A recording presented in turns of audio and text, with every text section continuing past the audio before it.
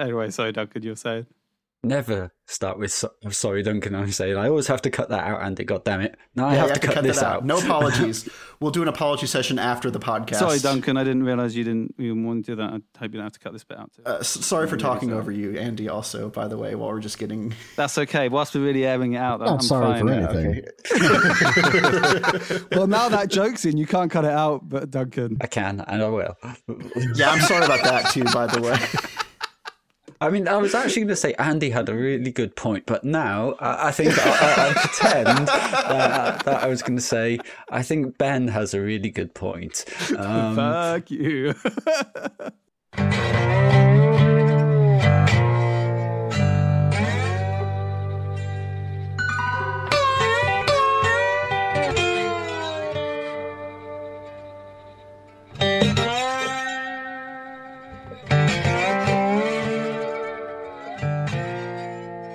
Hello and welcome to Keyframes, a podcast about anime. I'm your host, Ben Halliburton, and with me today is Andy. I'm here with additional sound effects. Oh, God. Duncan. I've been waiting for so long to let you know that that's there. I can tell. You're giddy. It's irresistible. I knew this was coming and I didn't tell anyone. I feel deep weighing guilt. Conspiracy of Brits. Hi, everyone, by the way. Jeff. Yellow. And a surprise visit by John. Welcome back, John. Hi, I'm here. Come on, where's the fanfare? Get that fanfare button working. Yeah, Andy. Oh, gross. Stinger. Anyway, Andy, if you do that again, I'm going to turn back on the NVIDIA RTX eyes watching thing, so you'll have no choice but to stop. Anyway, we are covering the end of the fall 2022 anime season and the beginning of the winter 2023 anime season. This, at least the fall season, was one of the most watched shows at once for me, and a lot of shows for a lot of people too. So we're going to have a big list to get through in what I'm sure will be a timely and efficient fashion. Oh yes, absolutely. So, we're very good at that. Leaning right into it, let's go with Bocchi the Rock. Yeah, no, I think I was really harsh on this when we started the original thing. I was like, why am I watching another fucking anime on the season jam-packed with good shows? And it turns out I was wrong, because fuck me, Bocchi the Rock's incredible. I really love the music. I really love... Well, hold on, though. What's it about? Because all I know is everyone loves it, and that's all I know we should about probably be better about sure. introducing titles and premises. The story is about a girl called Hitori who wants to become be in a band and become famous. So during her mid-school years, she becomes really good at the guitar, starts up a YouTube channel called Guitar Hero Man, and gets loads of views, and then realizes that she hasn't actually spoken to anyone. She's become massively introverted. It's really sweet. It's really kind-hearted. The great things is I feel that there's a genuine understanding of introvertedness, and I think they really lock into that. There's also just some great jokes where she talks about how Bocchi writes all the lyrics, and they're really miserable lyrics, but then they're sung by this really chipper, chirpy girl, and that's just... Kita. Yeah, Kita, and that's just Kitara. Really funny. And yeah, it's good. It doesn't feel like it should be the breakaway hit, given the fact that it's an anime about a high school band.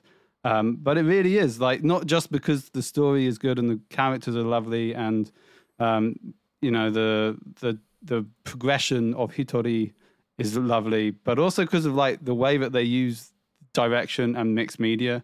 There's a lot of really great stuff where there's just found footage of looking at Hitori Bocchi underneath a bench, not a bench, a bush.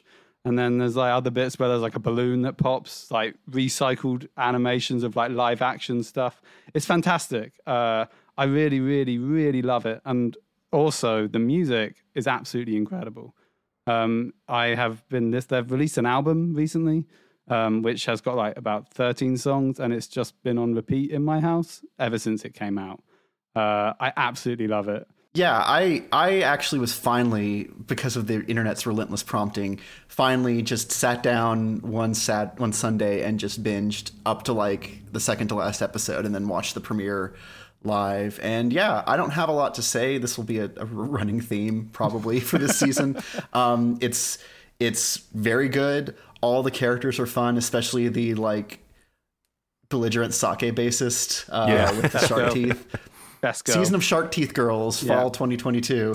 And yeah, the artistic creativity of the different mixed media reminds me of early 2000s Gainax or mid 2000s Shaft, like really just like papercraft and like bad poser CG and all sorts of just ways to like disrupt the reality of the interactions and kind of heighten the awkwardness of poor Bocchi and her inability to make friends despite being like an amazing guitarist. Yeah. So yeah, I was glad that I jumped in at the end of the day. I think Andy, he mentioned like he wasn't sure how this became the breakout hit. I think the simple fact is it became the breakout hit because you can take those moments and you can just make them into a GIF and you can post them on Twitter. Yeah. And That's true. there's very few times you can take the appeal of the show and you can just render it down to like 5-10 seconds.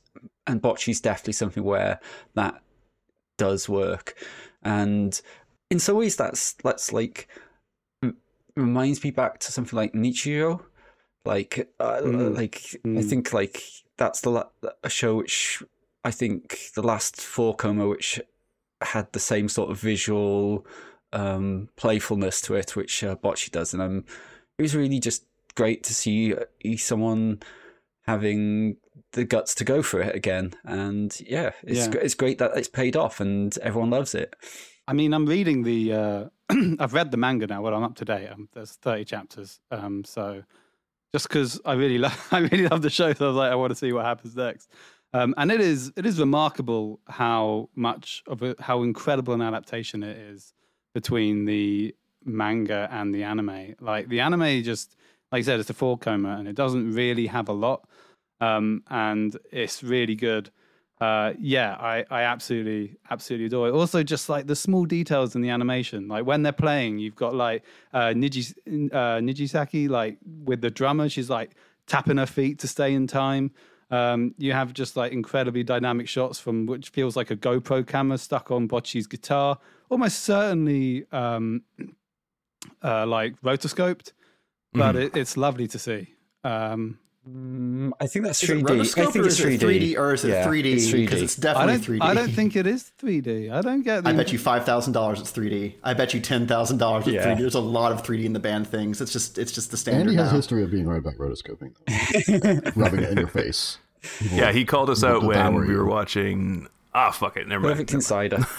Perfect Perfect Insider, Insider. OP, which he hated, which was a wrong opinion. But anyway, moving on. No, it's correct. I didn't hate the OP. I just hated the end of that show. Receipts are there that you hated. Just saying. I'm looking I at the did hate performance the show. right now, Andy, and you are wrong. It's 100% CG. I'm looking at it right now. There's other but bits- we don't have to dwell. Yeah. Ben, I'm watching the GoPro thing, and you can definitely see the weird cell shading change as she changes her hand. that's Okay, sure. Maybe it's CGI rotoscoping. Who fuck knows? We are none of us experts. There will be other shows this season we'll talk about which had heavy use of CGI just to do the lead work. And I think we're finally we've mentioned it a couple of times, but we are definitely finally at that point where CGI is becoming seamless, and it's turning out to be for the better. I think it is. If it's used judiciously, yeah. Yeah. I don't know about seamless, but Okay. it's definitely not like eye cancer anymore. Okay, seams are still there. You just have to look for them. Like that's what we're Sure, at. sure, but also we're watching the best stuff. How many Okay, bad true, CGI true. shows True. have No, you seen? we'll get to that later. Yeah, that's definitely going to come up with Near Automata. But speaking of similar to CG, this is also an example. I think there's a lot of adaptations this season and the next season, and I think Bocce is a great example of a transformative adaptation. While part of the reason we have John on here is I think we have differences of opinion about like the super faithful adaptation that's becoming more and more the industry standard. As far as I feel, a lot of shows are. I think that Bocce is exceptional because it brings a lot of value to the adaptation rather than just seeing the manga turned into animation, so to speak. Well, let's talk about an adaptation that everyone loves, which is Mob Psycho, Right. and it's season 3, which I was just amazing. I loved it, absolutely loved this. This has been a season where there've been quite a few shows have absolutely nailed their finales, and Mob Psycho season 3 has just been a 12-episode fond farewell, and yet somehow still didn't feel like it was dragging out. And that takes a really steady hand and to pull off. And I loved it. It's just so good, so good, so good. I'm just gonna gush over this. I will say that I enjoyed Mob Psycho 3. It was definitely one of the top things I was excited for this season. But personally, for me, I felt it didn't hit the emotional high points that I felt season 2 had. I was really invested with a lot of Mob's character progression in season 2, and I felt that the point of season 3 is that he had progressed, and now he's sort of living his sort of his student youth, that his spring youth or whatever that you expected. But I still feel that it didn't, the emotional bits didn't hit. And then when it got to at the end of the season with the mob tornado, I was actually a bit bored. I was actually it felt like you started watching a Superman film. It was it doesn't matter. Mob's invincible. He is an absolute invincible thing. And I felt that that's always going to be a problem when that thing turns bad. No. I feel like if you're watching Mob Psycho 100 for the superpowers, you're missing the point. Yeah. I'm with John here, 100%. The point is that it's not the superpowers that I'm watching. I like it because of the emotional engagement, but there is no emotional engagement when it's just a bunch of people running to Mob being like, Mob, you wake up. And then Mob obviously never doesn't wake up. And it feels like it's just like this weird Peanuts gallery of people just going through the motions and then eating shit. I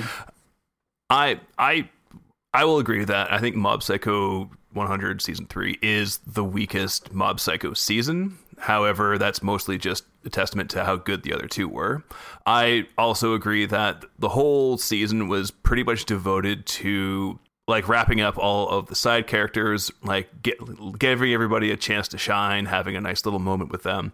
And the thing I love about Mob is how it sort of leans into the idea that godlike power, the primary benefit of it is that it permits you to be kind to other people, and the enemy to friend redemption arc that is bog standard in all anime.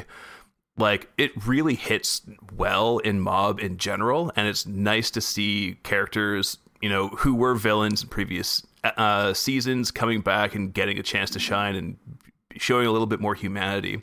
And I thought the problem with the Mob tornado at the end was mostly that because they sort of introduced the idea, he has been suppressing his personality, out of a desire to because he's afraid of hurting people.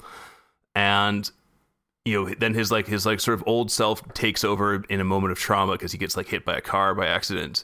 And it gives his sort of old self a chance to pop up again. And that just kind of seemed like a really ham-handed plot device to force this confrontation between bound up, sort of tied down Mob and his real self. And in that it took it took 3 episodes of him walking slowly and bouncing all of his friends around. I think I got more of it than you did, but yeah, I agree that it could have been better. I think the best bit for me was when Inugawa, the part of the UFO club, got abducted by the alien. That was my best bit. That was the best bit when he went to an alien colony. I think the one thing I would push back on is that season 2 was definitely about sort of an emotional breakthrough, which is a very dramatic thing, whereas the resolving of these things can be a less dramatic but also a very important thing to do. At its worst, there were, I think, too many episodes given to side characters at times.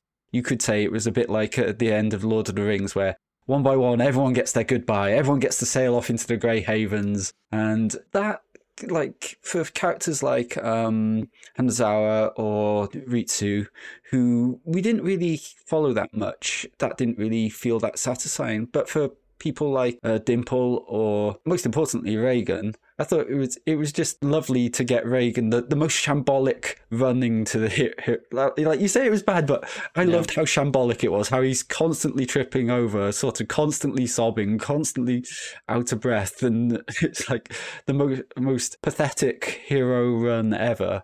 And with typical Mob animation, which I think because we've had 2 seasons of it's we maybe don't praise it as much as it should do, but it is kind of amazing that you get a style which is so expressive and also so readable at the same time.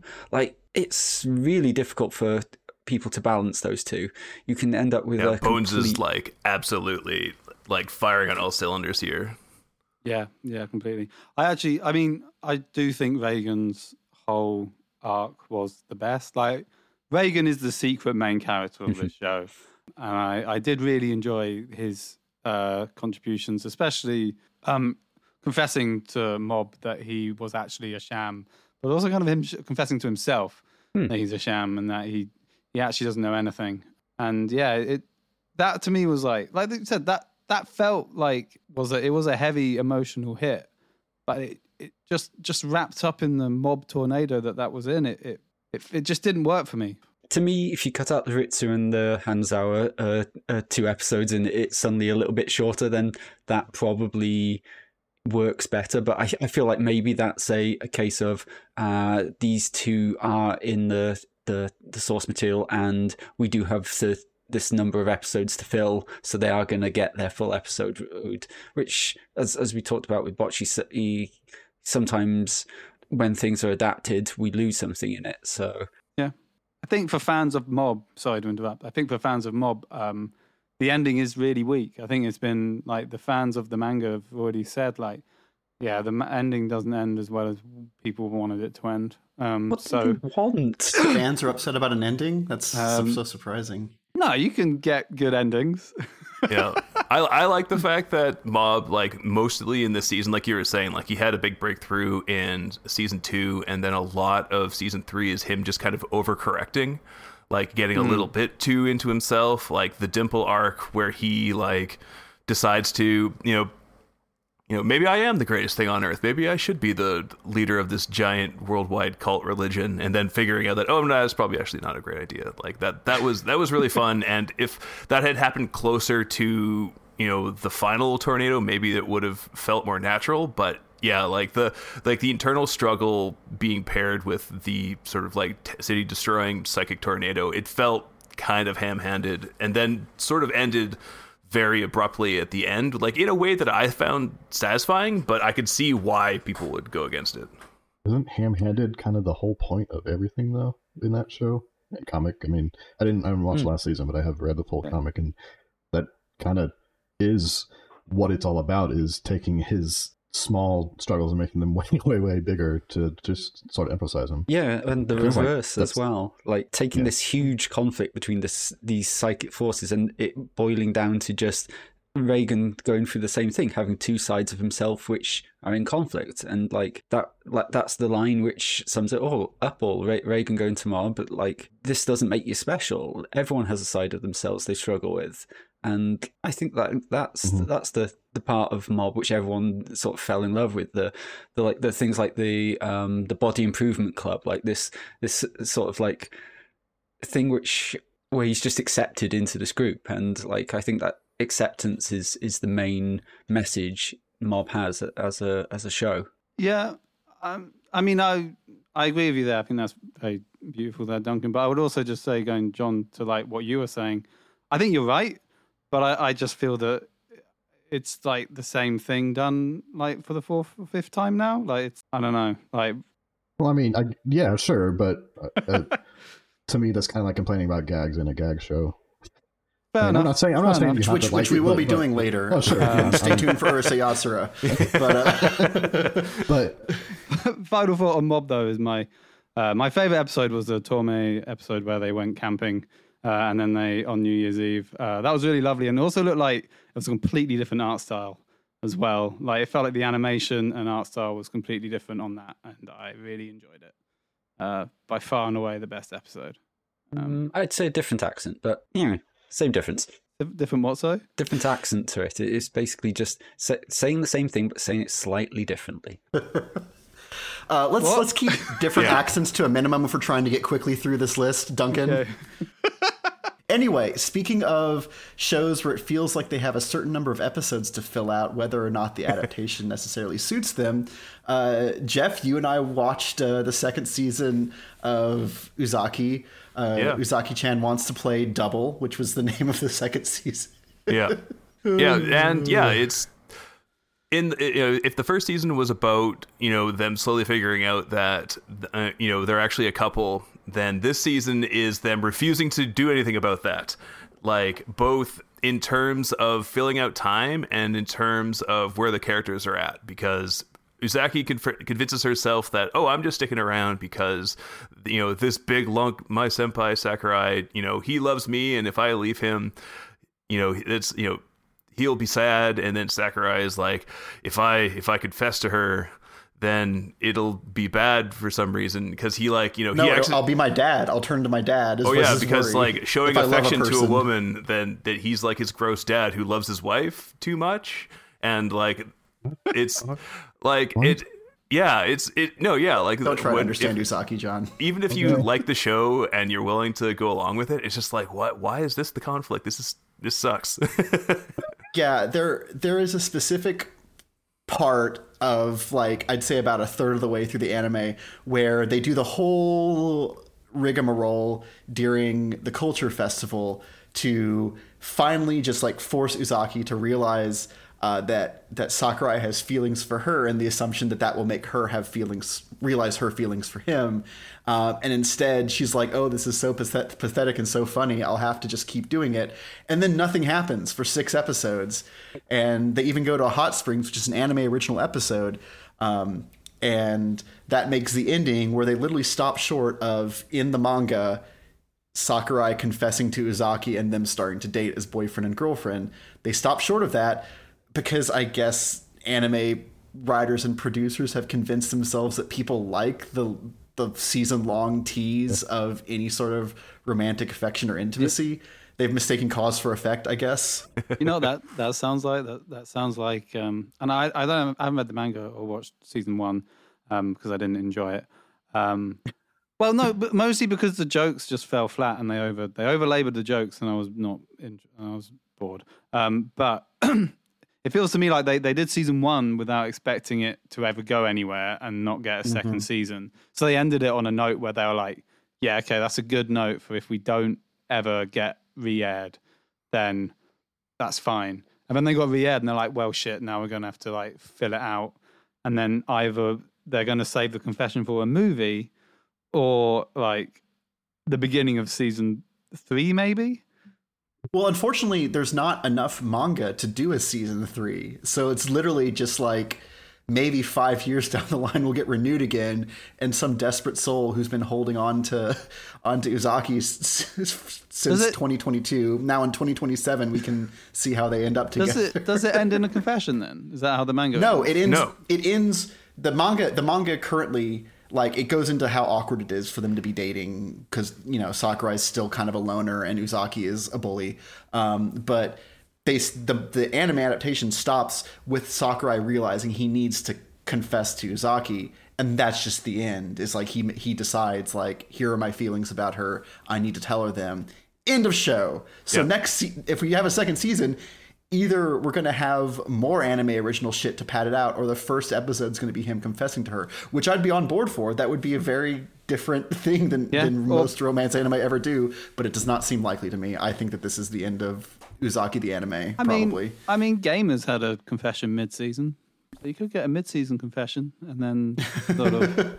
but yeah, that's a shame. Yeah, it is a shame because there was, I think Jeff can agree that there was a moment where it's like, holy shit, this is actually starting to like move really fast. Like everybody in their life is like, these people need to start like really dating, not just being in denial about dating. They need to start really dating ASAP. And like, we got a lot of movement. And then they started introducing Uzaki's family. Yeah. And then Sakurai has this whole subplot about working out that goes nowhere besides him meeting her father by accident It's very strange. Yeah, it's mostly all happens just to inject a bunch of conflict where he accidentally finds out that Uzaki likes him, and it's like, no fucking shit, you idiot. But like, but he's like, but if I act on this now, it's like I'm cheating. But if I don't act on it, it's like, if I don't take her seriously, then exactly. Not cheating romantically, cheating like in a game. Yeah, like it's not fair for me to admit that I like her when I know that she likes me, because I don't know. It's just manufactured conflict and drama to pad the season out, like Ben was saying. Like, yeah, it's just like one more little speed bump before they get to the inevitable. And it's frustrating as fuck. I mean, it could be in an OVA. There could be an OVA in the last. There could be an OVA. Sure, I'll watch it probably. But just like the Confession OVA, that'd be great. I would be a fan. And then maybe like the production value will look as good as a normal episode of anime instead of the garbage that they put out for this, because it's not very well made. Yeah. No, it's a pretty plain show, unfortunately. But for a gag romance with good production values, I believe people were watching. Yeah, speaking of good-looking shows that Ben still finds frustrating and are nominally about romance, there is the Urusei Yatsura reboot. As of now, we have 13 episodes. Through Stockholm Syndrome, I became a big fan of the original show, which I've watched like 70 episodes of, which is like a third of the show. So we'll see. This is about, just to quickly cover it, we're going to be good this time, to quickly cover it. This is about the world's scummiest teenage boy who, through a series of comical misunderstandings and hijinks, becomes engaged to a perfect wife alien girl named Lum Invader, who can also shock him whenever he cheats on her, which is constantly. This is not cheating in a game. This is cheating as in kissing another woman without her permission or knowledge. And the whole appeal of Urusei Yatsura, especially as far as I can tell with the new show, is this massive, massive, massive cast of characters, all of whom have their own little love triangle, like arrows and X's, and just like piling on, introducing Mendo, introducing Sakura the nurse, introducing Ron, introducing Rei, introducing her Lum's father and mother, introducing Ryunosuke, cross-dressing girl, which I can't believe that they're going to be doing that in the year of our Lord 2023, but we'll see. There will be discourse on Ryunosuke if it happens. Yeah. And I like it. I don't actively dread having to watch it every week, but it does make me think a lot about the differences of an anime made in 1981 versus an anime made in 2022, and especially the original one in 1981 is just throwing shit at the walls. Like, there are gags, they're ditched. Almost every episode ends with escalation that ends up in the house, the city, the world getting blown up, someone like getting knocked into space, just like crazy madcap slapstick that's very typical, I think, of 80s gag anime. And I think that the 2022 one is much more about introducing characters, building long-term relationships or tensions, and kind of introducing a single joke and building up towards it, and really getting its like moment-to-moment humor out of extreme reactions. This is a show, the 2022 one is a show that loves its reaction shots. God. So many reaction shots. Yep. And I think I've had a lot of trouble like enjoying it as much as the original. It's made me actually go back and watch a few more of the original episodes, which is nice. I need to get a kickstart on my long delayed like 4-year project to watch Urusei Yatsura the original, because like sometimes the gag that the new show chooses to build its entire segment around, its entire like 11-minute segment, isn't that funny and doesn't have as good of a payoff, or it does have a good payoff, but it was funny when it was done in 8 gags over 4 minutes and not 20 gags over 11 minutes. So I don't know. I will continue watching it, but it just makes me feel like a grumpy old man, where I'm like, these kids and their David production and their hair highlights and their like screen tone reaction shots. I don't know. I feel like an angry old man. When we watched it, Ben, you did sound like a grumpy old man. Because I was watching it and I was like, yeah, this is quite good. I'm quite enjoying this. I don't hate this. I quite enjoy it. I love Lum's hair. Lum's hair is amazing. That is better than the original, no matter what you say. But I would also like to say I feel the difference between a show that is just open-ended and infinite. Like you're on episode 70 and you're third through between something that is a hard set 24 episodes. Like you can't 46 actually. It's 46. Okay, even then, like, which is wild in this day and age, but still, yes, exactly your point. but even then, like you and you know, we might, when all the characters get introduced, we might get some of these like more random madcap, like let's just get a young director on to fill an episode. But they can't really do that now. They could do it back then when it was a show like Urusei Yatsura that just lasted forever and everyone loved it and it was just never had an end in sight. Also when seasons probably weren't existing, at least not to the degree that it does now, where we do a podcast every 3 months to discuss them. So I feel that it's fine. I don't hate it. I'm enjoying it. I find it weird that the main guy is an absolute scumbag. That cheating is his thing is a weird like hill to die on. Yeah, I think that there's the whole thing with like the scumbag protagonist that anime kind of loves. Like you wouldn't have a space dandy protagonist even in the gaggiest comedy in America, but in Japan, like a guy who is just relentlessly faithless and a cheater and has no redeeming qualities, although I think the new anime is trying to push the fact that he secretly loves Lum to the fore a bit earlier.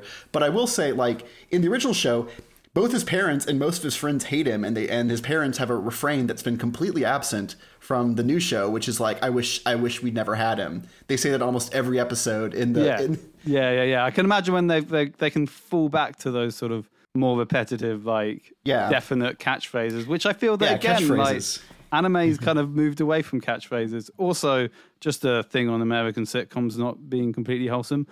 Always Sunny is full of terrible people. I was going to bring that up, but it is kind of like a rare thing, much rarer than in Japan, for sure. Oh, and The people Office, people the don't get original it. The Office as well, like from the UK. People, that's UK, but like people don't get It's Always Sunny because they're like, why am I watching these terrible people do things? I think that's what a lot of people ask about, like, why are we watching Ataru? Like, he's awful. He's genuinely just a absolutely scummy human being, and especially now this far into the show, like, Lum is wife goals besides horribly shocking Ataru, but if you don't cheat on her, she's not going to shock you with her electricity powers, so just don't do that. It is wild how much best girl Lum is, and he doesn't fucking realize. I think you both have kind of touched it in that this feels like almost a failure of adaptation of format rather than media. Like when we often talk about things which fail to be adapted well, it's like, oh, they've took the manga and they've just done it scene for scene, and they've lost the pacing. Here it feels like they've took a show, as Andy said, which literally knew it would run forever, had all the time in the world, didn't ever have to worry about how many characters it was introducing, and you've gone, okay, infinite into 42. That still doesn't work. Like no, even 40, though 42 is a big number, you still can't fit infinite into it easily.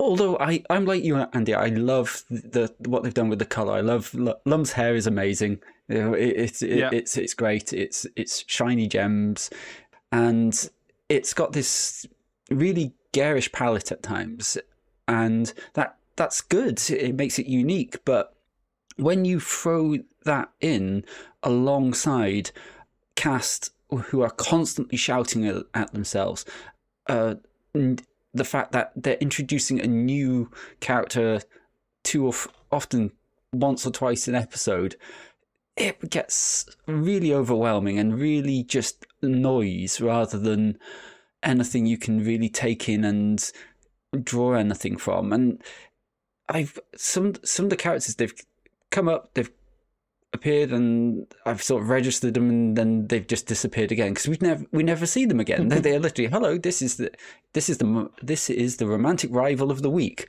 and then Lum defeats the romantic rival of the week, and they move on to the next week. And it's so frustrating that what Ben seems to say the old show did of this exponential or turning the dial up to 11 and just doing the most absurd thing possible is something they seem to have abandoned because they're not getting continuity anyway. So why are they so concerned about it? Just go with it. Just make the joke as funny as you can. Don't care about the fact there's another episode coming next where you're going to introduce another character and confuse me even more. Yeah, it's funny because there are a lot of episodes that are, I think, in whole or in part, basically new stories, but there's also elements that are often remixed from what I recognize as episodes. I kind of wish, but also I'm glad I don't know the manga better. I wish I did, but I'm glad I like you know how it is. Like I don't want to don't want to have read the manga. Yeah, because if you're worried about anime filler, there's going to be tons of manga. Yeah, but there is, so it's the question people asked at the beginning. It's the question I ask now of like, I don't really know who this is for, because if you really like the old anime, this is going to be like that sort of weird, like spot the differences sort of shit. Or like the most recent episode, which has the crystal ball that like, if you look through, it shows who you're going to marry. They kind of remix that episode around. And I think honestly make the mistake of telling you what the crystal orb is before you see everyone's reactions to it, as opposed to the humor of trying to figure out what it is as you see everyone. But nevertheless, like, I like the period stuff. Do people want like a period 80s anime adaptation? Or is this for people who've never is this like Trigun Stampede, where it's for people who never got around to watching the original and now they can watch a slightly remixed new one? I don't know. But, it's not. I don't want to sound like it's terrible. It's just not as good as the original for me, and I have no way of knowing if I had never watched 70 odd episodes of an anime if I would feel differently about this one. You're saying right you don't now. want to read 366 chapters of the manga? No, I do not. No, I do not. I'd actually the other thing I really find weird about the setting, that it is set in the 80s, but the opening has him on like mobile phones and it's very much set in the future. I think it would have been more fun if they'd like moved it forwards to 2022 and had more modern technologies, and those jokes would have been funnier because it's the same sort of joke, but technology's moved on. Yeah, it'd be weird. Like, how does Ataru, the like wannabe playboy scumbag, look in 2022? Like, he doesn't exist in the hallways of most anime these days. The joke that he's constantly on Tinder would be fucking hilarious. Like, that would be really good. They literally make a Tinder joke in the OP where they have him swiping through different where she's lums. swiping through lum. The OP, I think, is funnier than a lot of the episodes. The OP is incredible, and Maison Des, one of the artists who does the opening and the ending, is been like a favorite of mine for a while. And the Urusei Yatsura's songs are incredible. They really capture the theme of the show, or the energy at least. Speaking of good OPs and EDs, I guess, Mobile Suit Gundam, Witch from Mercury.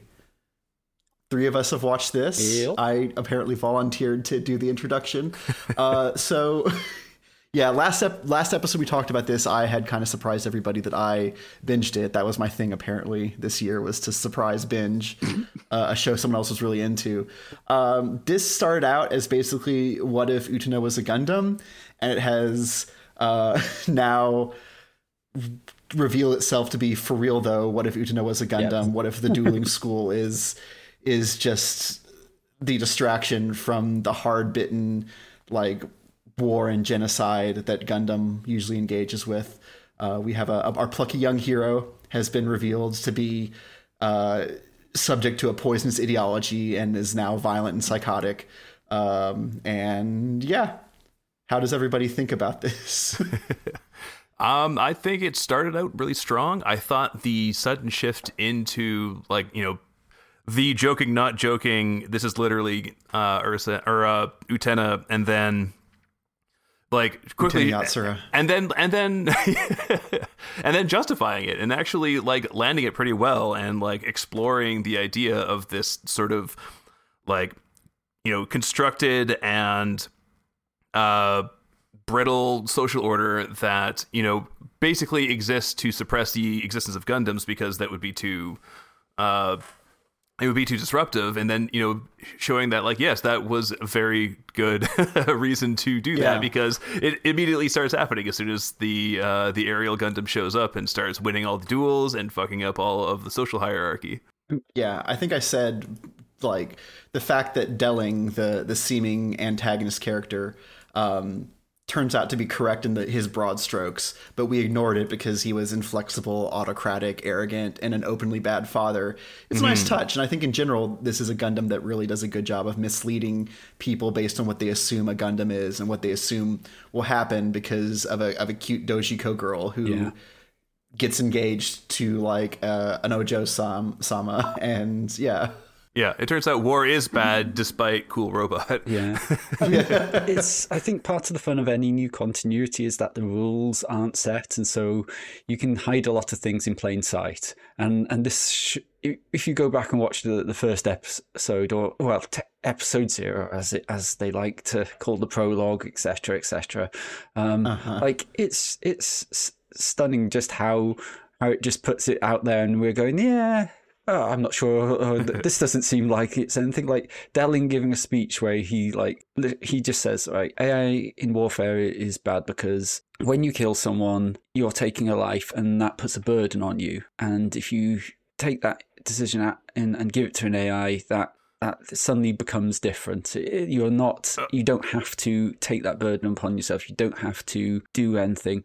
And then literally minutes later, we have a young girl who is essentially just getting to know her new robot friend, going click, click, click, boom, boom, boom, 3 people are dead.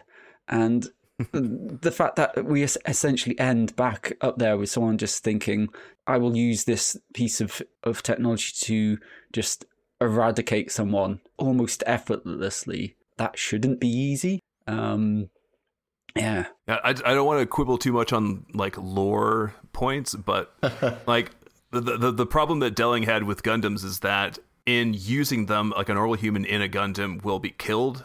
The harder they use it, the more like feedback will happen, and it'll kill them. And they said, a weapon should kill your enemy. You shouldn't kill yourself. Like you have to live with the consequences. And giving somebody like godlike power as a suicide bomber basically creates this incentive to have basically send people out doped up on ideology and doing terrible things that they're never going to have to live with.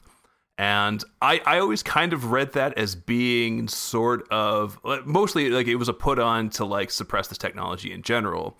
And the fact that we have Suletta, who is the child in the prologue grown up and is basically like genetically bred to not experience that feedback. At first it's like, oh, they've solved the problem, and then in a very, very late season reveal show that, oh, maybe this is actually a problem that this person is able to like eradicate people without consequence, psychically, morally, or physically. We could quibble over Delling's speech for a while, but I think that I think it was Ben just now used an important word, which is ideology. And I think like what maybe distinguishes this from other Gundam shows is that normally Hero has like some unwritten code, like he's just I'm going to fight, I'm going to be the best, but I won't cross this line. But Suletta has an ideology. It's her mum has sort of outlined for her that like it's so important to like take a step forward, that you shouldn't be thinking about the consequences. Like retreat is defeat almost, and like you should always be going forward. And yet that is certainly something which has an effect. Well, yeah, it's a show in a lot of ways about like the conflation of like institutional authority and parental authority, because we have 3 major parent figures. We have the Jiturk and like grasping, upwardly mobile dad. We have Delling, who is haughty and uninterested in his daughter, and then we have a supportive mother figure who ends up being the Char character and who ends up having brainwashed her daughter (?) to be a killer in the way that neither Minorine or I can't remember the Saionji character's name. Just refer to them by their Utena character archetypes. Yeah. What's his name? The son of the Jeturk guy. Like they raised like decent people, and meanwhile the mother we thought was nurturing and the character we thought was a good person, we're tempted to like look beyond how people act to what the effects of their actions are. And I think that is a very Gundam thing of even if they're executing it differently using different tropes borrowed from different genres and different landmark shows. Mm-hmm. I'll be interested to see if they go into Prospera, who is, as you say, the Char equivalent a bit more, because like Char looms so large in the original Gundam series, and that they even did, like, one of their anniversary shows was to basically do his origin, like to center a show around him because he's such a fan favorite.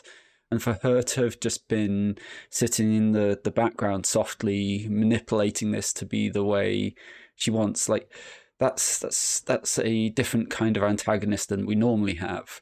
And I'm not saying I particularly love her performance because it's Noto Mamiko, but it does help that we have this extremely appealing soft voice.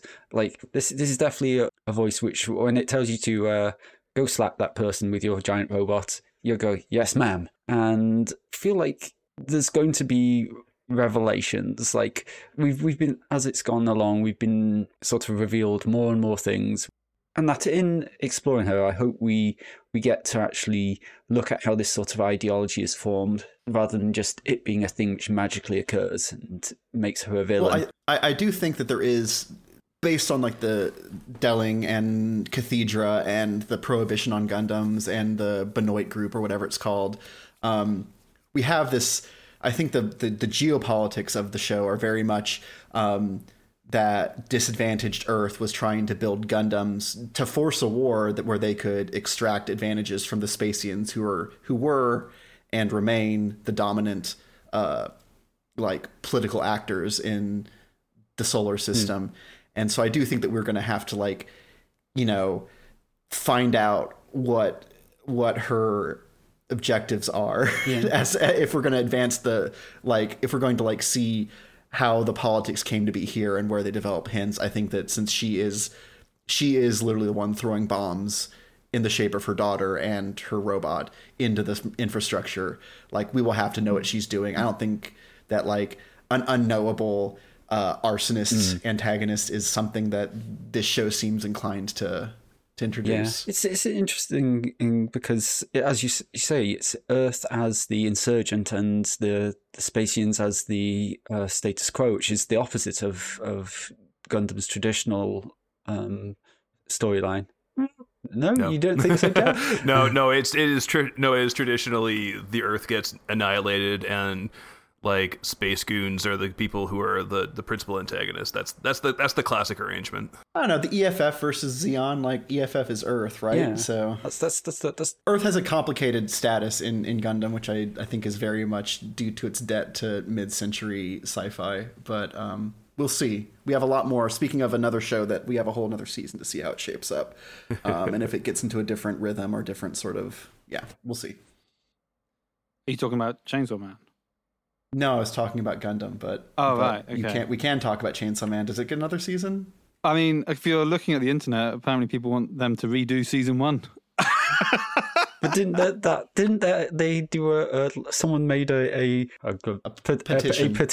Someone made a petition and it got something ridiculously low, like 4,000 signatures. 2,000 signatures to reanimate Chainsaw Man to make it more like the manga. That was what I was referencing. Correct. Thank you. Yeah, they petitioned that they wanted it redone, which I think is insane because I think Chainsaw Man is like definitely the best thing this season.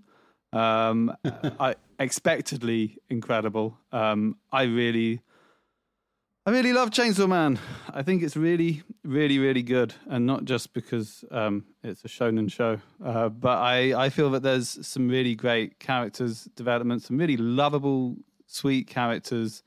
And then some pretty shocking moments that happened. No, going to push back hard on that. I'll let you have this quiet last episode. Go ahead. Not shocking at all. You don't think that was a shocking scene? No, not in the slightest. Are any of the There's nothing surprising that happens in Chainsaw Man. Like, Andy, we have 4 main characters. Are any of them dead or disabled at this point?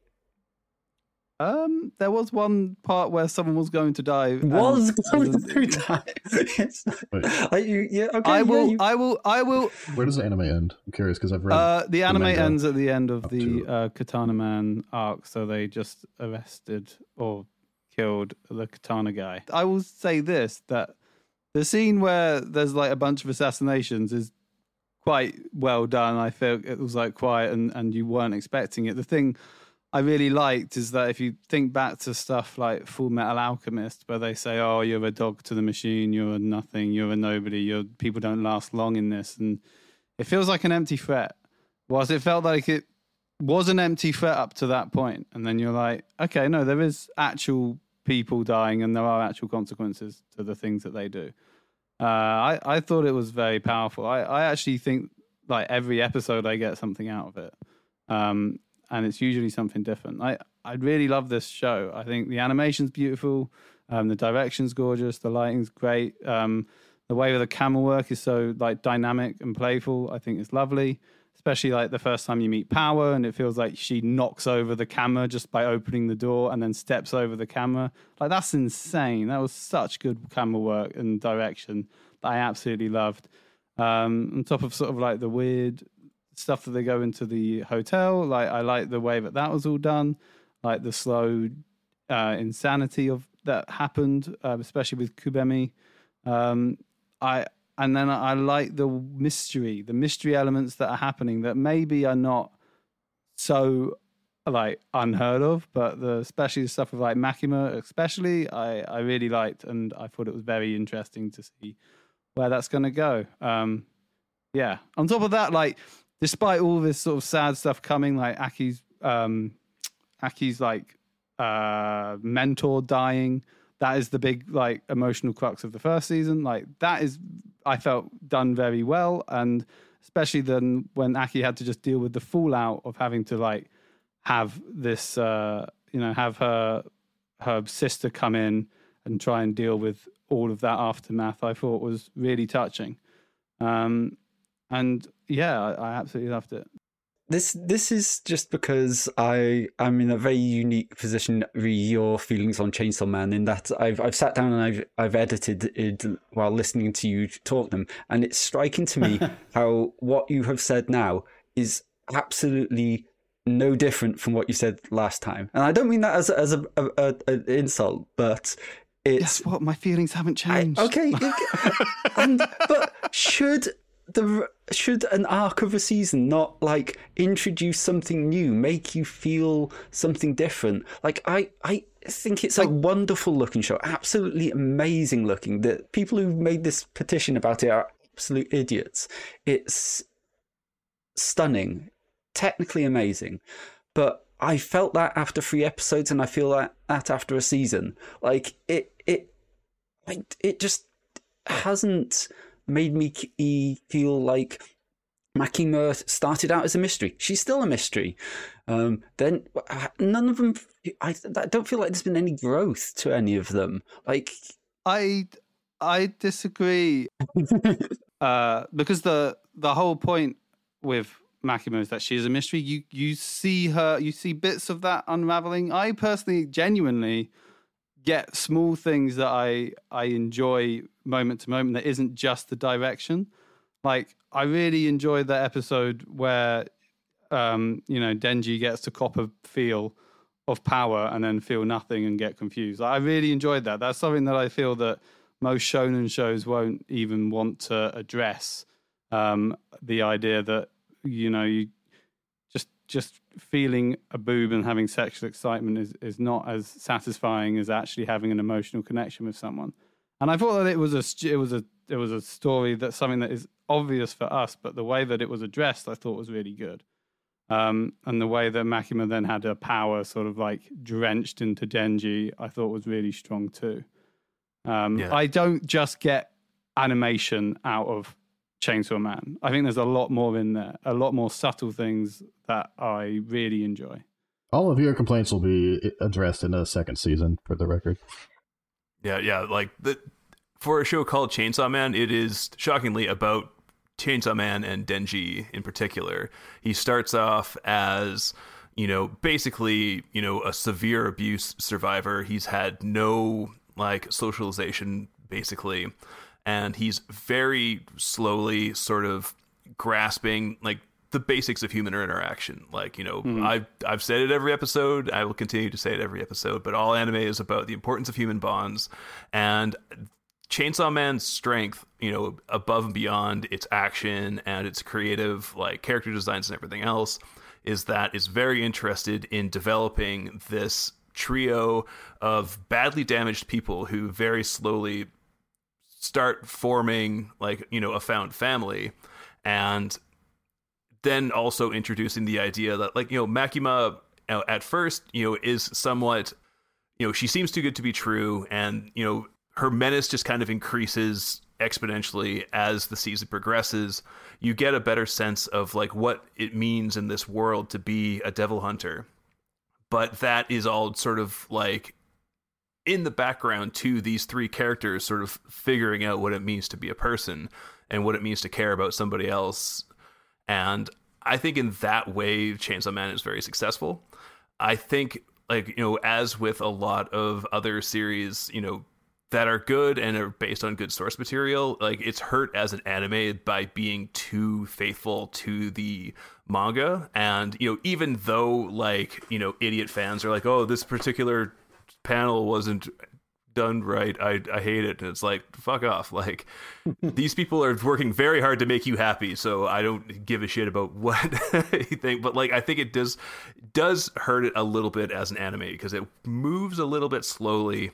And I think like the conventions of it, ending on the, like, I mean, like, it makes sense for it to end on the Katana Man fight because they are getting revenge for the people that Denji killed in the first episode. So like, if you go back and look at it, you're like, oh, okay, this actually wraps up nicely. But it doesn't feel that way in the series because in the manga, like, those guys are an afterthought and you're kind of in the middle of the actual story that you're interested in. And for the season to end on that, you're like, oh, I want to see more of this. I don't really care about these Yakuza guys. They were jokers anyways. I would say that, like, as far as the manga adaptation goes, I feel that they do actually cut out a bit of, especially at the beginning. Like, they remember when he fights a muscle monster. Like, they cut that out because that was dumb. Like, there is some nice sort of like streamlining of the manga, which that's insane to me because my problem with the manga is that there's nothing happens. Like, there's just not enough of anything. It's just like event after event after event but none of it has any meaning. Fair enough. Now you're saying it's good that they just cut bits out and make it shorter. I don't know. I like the well, they're getting the meaning part as opposed to just sort of what meaning? There's quite a lot of meaning, man. I don't know what to say. Like, there's what's the meaning of Chainsaw Man then, Andy? Do tell. I already told you, it's the same as every other anime. Human bonds, yeah. I would also say one last, like, the standout scene to me, I felt, was seeing Aki's backstory and the way that all went into one, like, continuous shot from, like, him watching the TV to then him, like, focusing away from the TV, out watching his family, then going out with his, like, kid who doesn't want to, and then, like, gunman, like, killing and blowing up his whole family. Like, that to me was, like, you're talking about shocking moments. That was really shocking to me and really fucking well done and really powerful. I absolutely love that scene. I think that is, like, the best thing that Chainsaw Man has done. Anyway, moving on. So anyways, speaking of really good-looking shows about building human bonds, we also were watching DIY. Oh, yeah, DIY. I marked that I have a lot to say about this, but it's nice. It's a beautiful anime throughout. Nothing really happens. I liked it. I don't know. It's a story about a lazy girl and a uptight girl, and they build a treehouse and learn to reconnect and not to be so mad at each other for childhood promises that one feels the other has broken. The end. Yep.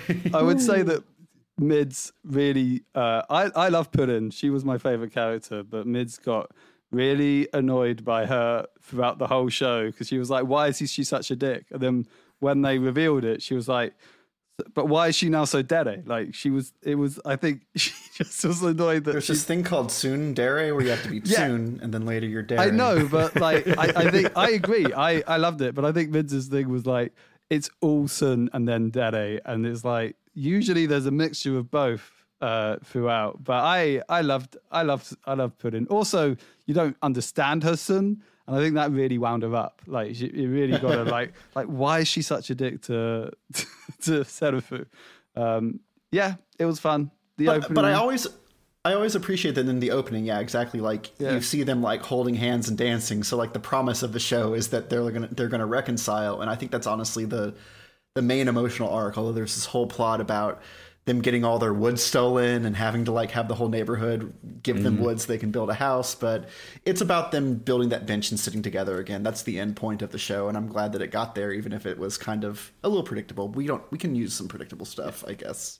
Yeah, nothing wrong with predictable. It's especially in this sort of healing show. It's actually quite nice. I would also like to say that I was right.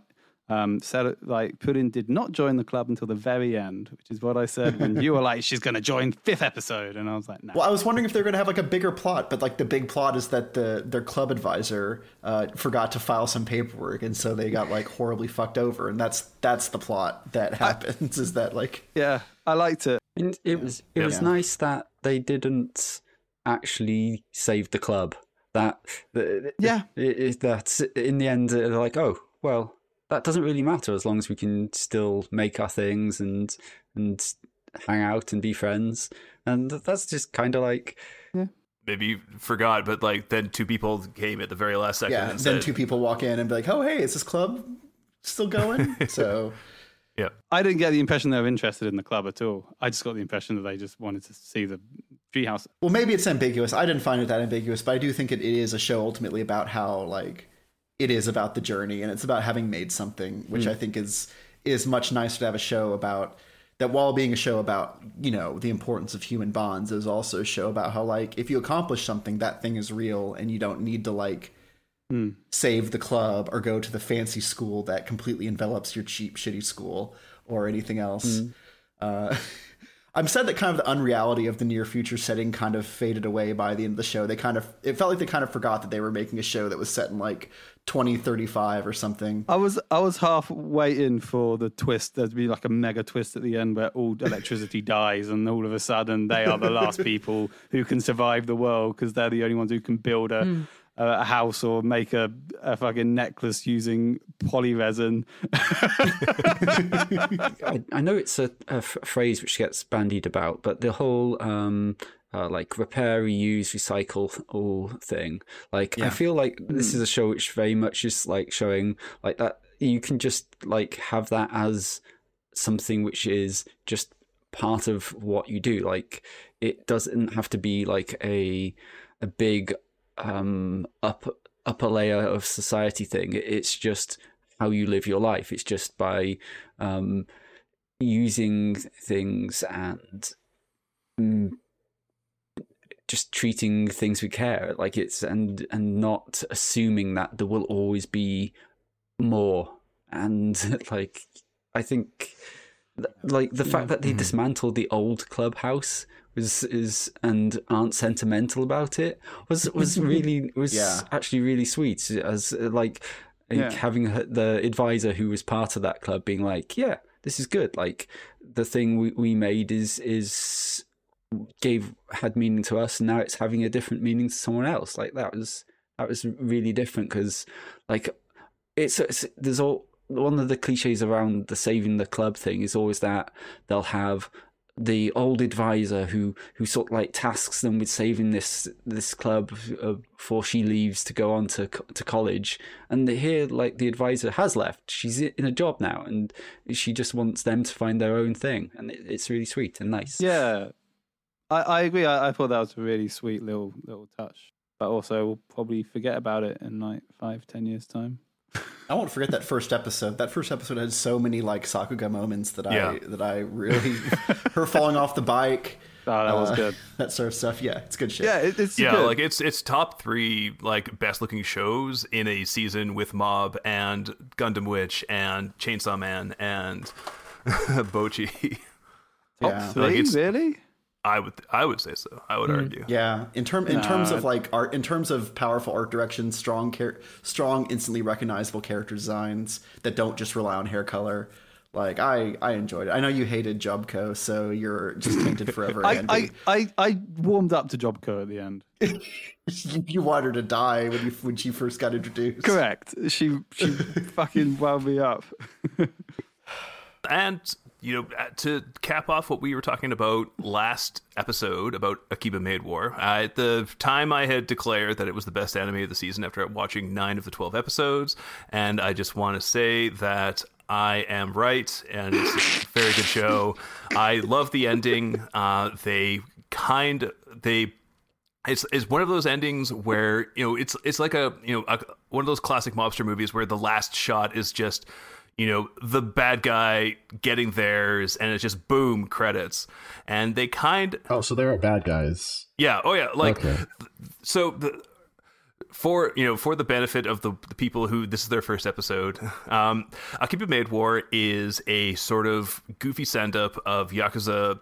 Okay, well, see, why did you never tell me that? Nobody told me that. That you're killing me, John. We're trying to go quickly. You said I could say whatever I want. That's fair. I know. And just like Andy, y'all punish me so promptly. Sorry, Jeff.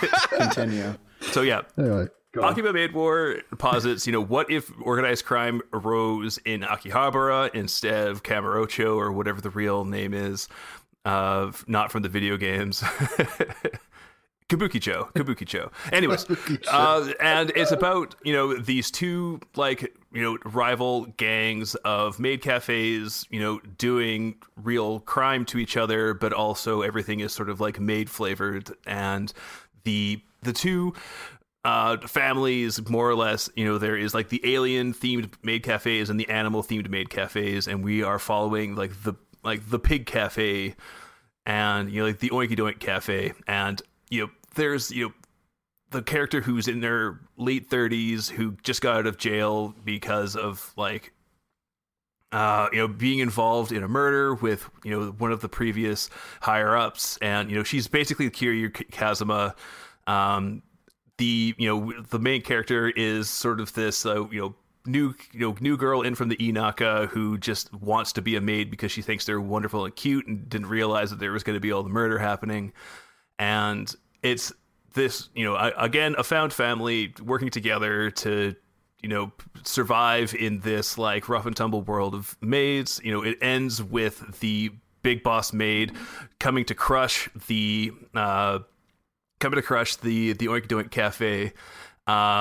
They win over all of their hearts with their how cute and wonderful they are at being maids, and then the big maid sort of like blows away the main character, and then her own like soldiers turn on her, and the last actual shot of the season is her getting blown away by all of her people, and then also having a bamboo spear thrown through her chest, because there's also another character who is just in a panda costume.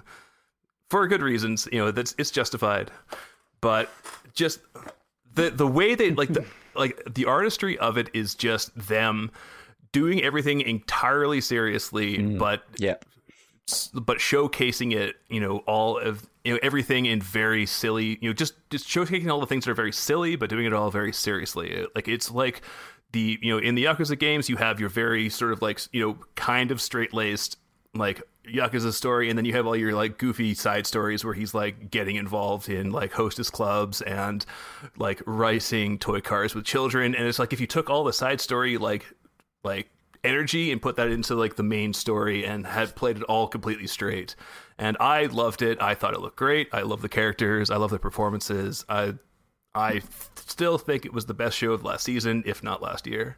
I haven't seen a single second of it, and I agree it's the best show. If you hadn't played Yakuza, Jeff, would you have liked it half as much? I mean, I haven't, and I do. It's impossible for me to say, honestly. Like, it's the kind of thing that I like anyways. Like, it's for the same reason why I like Yakuza. But having like seeing those parallels, I think sort of like prepared me mentally for what I was watching. Like the first episode, I think, is a little bit more madcap because they have like a gunfight done in time to like doing a maid dance, and they kind of pull back from that a little bit in subsequent episodes, but it kind of like it sort of like goes really hard in the beginning to sort of get you the idea that, you know, we are being stupid and we are also being hardcore at the same time. So get ready for that, idiots. Yeah, I mean, I'm gonna come in. I haven't seen all of it. I only saw 4 episodes, but what the 4 episodes I watched, I thought it was thoroughly boring. I really did not enjoy Akiba Made War at all. I thought that it was. I was sort of like watching it, and then I was like, this all feels really familiar. Like every episode, they get into a tight spot, then they solve their problems by blowing it up, and then they're in exactly the same spot that they were when they started. And then I was like, oh wait, yeah, of course this is familiar. This is everything I've seen before in Zombieland Saga, in Uma Musume. And you know what? I don't think they did it as well in, like, I thought Zombieland Saga was better. I thought Uma Musume was better. I thoroughly was unimpressed by this show, and I just thought it was so derivative of other work. How many hits are there in Zombieland Saga, Andy? Well, none, but it's not about the body count. It's about the way that it is presented and the way that Disagree, the characters... hard disagree, love killing people.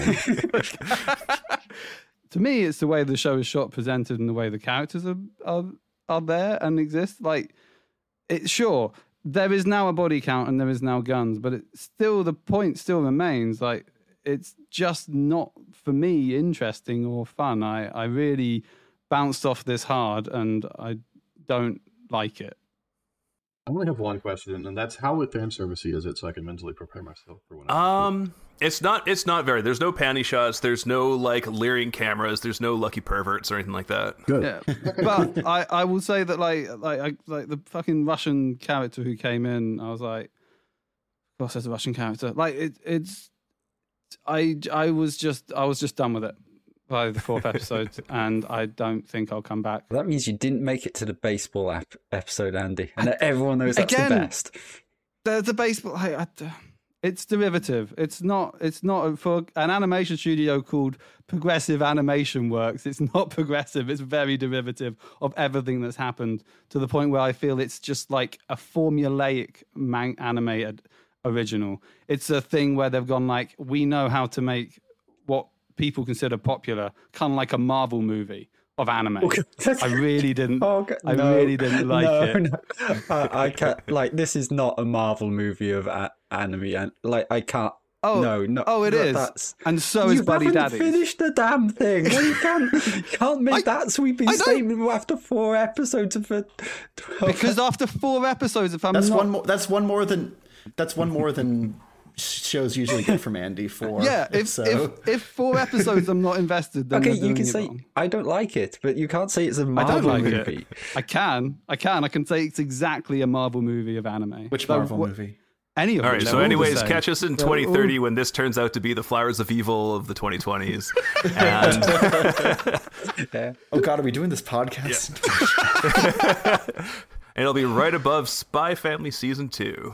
Akiba Made will be forgotten about by the time we do our top 10 anime of 2030. I mean, it was forgotten about already. Like, I think me and like Karma Burn are the only people on Earth who like this show. Yeah. I mean, no, because you got Duncan as well, who also liked it. I've seen a lot of people like it. It's a popular show. I just don't understand why, and I maintain that it's. You really don't like derivative stuff, though. Like, it can't be like riffing on this. It makes me wonder, if you were to watch the original Urusei Yatsura and then watch the reboot, you'd be like, this is just like updating it for 40 years later. What's the point? But that's fine, because it's got the original adaptation. This is an original show trying to do something original, but it's not original. It just feels like it's something that I've seen like 20 fucking times. It's a comedic pastiche, is what it is. It's bullshit, is what it is. Moving on. Spy Family Season 2. We're not. Let's go. Moving on. No, literally, I haven't had a chance to say my one thing about this, and Andy's just had a 10-minute rant about how it's crap.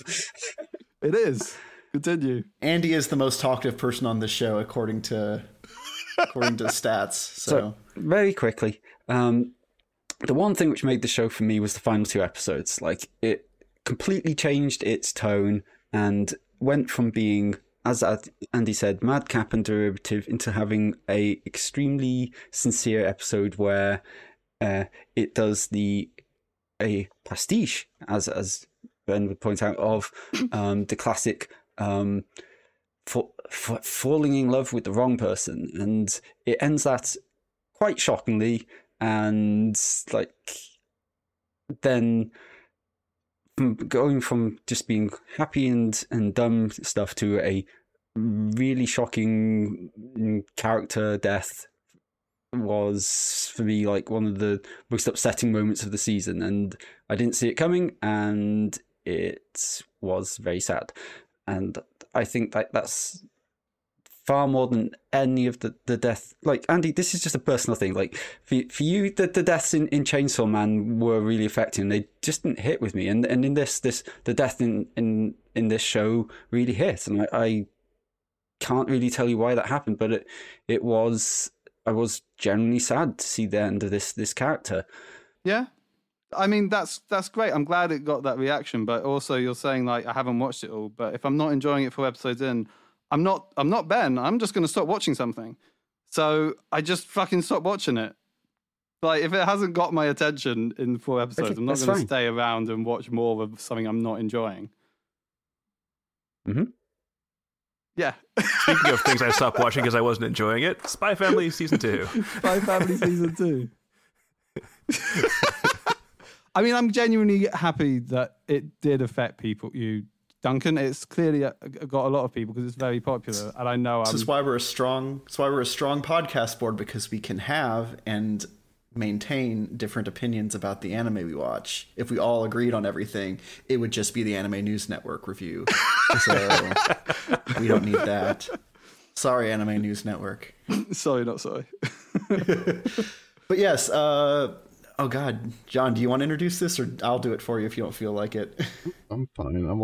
I didn't watch anime for years, and then I finally watched one called Spy X Family.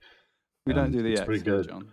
Come on, it's Huh? just Spy Family. There's no X in. It's excuse me. Spy There's Fam? an X in there. It's Spy X Family. No, it's not. It's not Hunter X Hunter. It's not Rosario plus Vampire. It's just Hunter Spy Cross and Family. Spy Family. Servant loves service. Spy versus Family. Spy versus Family. Spy times family Yeah, equals. We make this joke every episode. What's wrong with us? No, we don't. Not until John's coming, because we've never done the X in No, Spy we Family. literally did. We We did have. it. You corrected me, and I called it Spamly. It's the title of 2 episodes ago. We did Spamly. I hadn't watched anime for years, and then I got drunk, and I was like, I'm gonna watch anime, and I watched a couple episodes of Spy X Family, and it was pretty good. And then I kept watching it, and it stayed good. And I was really curious when it was going to get bad, because I just remember, like, not just you people, but like so many people around me are like, yeah, it just gets real bad by the end. I'm like, when? And I kept watching when. And it's like, oh, it's the tennis episodes are the worst. And then I got there and it was like, when? This is going to get bad. Like, it was not. Episode 5 was definitely the highlight. That's the one where Yor gets kidnapped, or fake kidnapped. Yeah. Or sorry, no, not Yor. Anya gets Anya. fake kidnapped. And then Yor and Lloyd fight and etc. Whatever. Anyway, it's fucking hilarious. Nothing ever beat that episode, and that's fair. But it didn't really go downhill into a valley of despair either. It was just good the whole time. I think based on what I've been hearing, I think what happened is that it came out during a time when there were just a lot of other better shows, and so it got kind of like ignored or even got a worse rep as a result. I don't know. It's weird to me. Anyway, go on. I was just. I mean, like, I do think it's. I can't help but wonder if this show, I'd been able to binge it, because that's what you did. And I think that watching half the show, waiting for the next season, watching the other half, we come back with Bond, the long plot to get the 3-episode arc to get the dog, and then we have a bunch of filler stuff, and then we have the tennis tournament arc, which is 2 episodes, and it's just kind of like, I don't know, like, I expected more slice of lifey, but with spy flavoring stuff, and like continue to introduce these characters who don't really affect the outcome of the main plot, and the main plot goes nowhere. And in fact, they make jokes about how the main plot goes nowhere. I wouldn't say I disliked it, even though I dunked on it a bunch in the last episode, but that's because it's an easy joke. But I do think it kind of suddenly lost a lot of momentum for me, and maybe that's more noticeable when you're watching 1 episode a week rather than when you're watching 5 in a night. Because I everything's did better when you binge it because then you don't have to wait. And you don't well, especially if you're like, okay, well, I hope they're going to wrap this up next episode. Then you watch next episode and you're like, oh no, they're not going to wrap this up next episode. They're going to wrap this up the episode after, and so you've just like mapped out the next 3 weeks of anime watching, and it kind of weighs on you. Yeah, but I completely get what you're saying, and I agree that can be a problem. But what's funny is that I also heard the opposite complaint, which is that it stopped being about bigger events and started being like little slices, like it was multiple events in a single episode. You know what I mean? No, I know what you mean. What you mean exactly. But I think that, like, for me, Spy Family is the best when it is just perfectly normal everyday stuff, but you have a psychic, an assassin, and a spy all giving their own internal opinions of what's going on that are just nuts and irreconcilable, and like introducing a jealous coworker and calling Lloyd away to his job and having to stop a terrorist bomb plot with like super genius stuff. Like I know that, like, for some people that's the exciting thing, is when big things happen, but I kind of wanted this to be a smaller show in some ways and have more like psychic girl tries to move up in elite private school is a funny enough premise for me. I don't need like big bomb plots and shit, but that's not everybody. So I think I'm kind of in the middle, because like I didn't hate Spy Family. I liked it. I didn't hate Spy Family either. Just FYI. It is a worrying sign when the 4th episode is a recap of the last, or even the 3rd episode, I think, is a recap of the last 2 episodes that we've just watched. It's like, what? When? I don't even remember that. You remember the 3rd episode? There's a jokey Anya recap of what's happened. I don't even think it's jokey. I think it's literal. They literally start it off with a recap of the last 3 episodes. Like, we don't remember what happened. Well, even if that's the case, that's not something that carries through the rest of the series at all. That's also something that every single long-running anime has. Like, if I had $1 for every time Bleach or Naruto would stop dead, to just be like, oh, by the way, if you missed the last 20 episodes. Yeah, I think if there's one thing you cannot mark against Spy Family, it's that it continues. Like, the production is good from production's like, incredible. The animation is beautiful. The animation is great. It never really, like, it might stall in terms of story because you just don't like the story, but I don't think it ever is like trying to slow down to pace itself or whatever. I think it's constantly going forward, and yeah.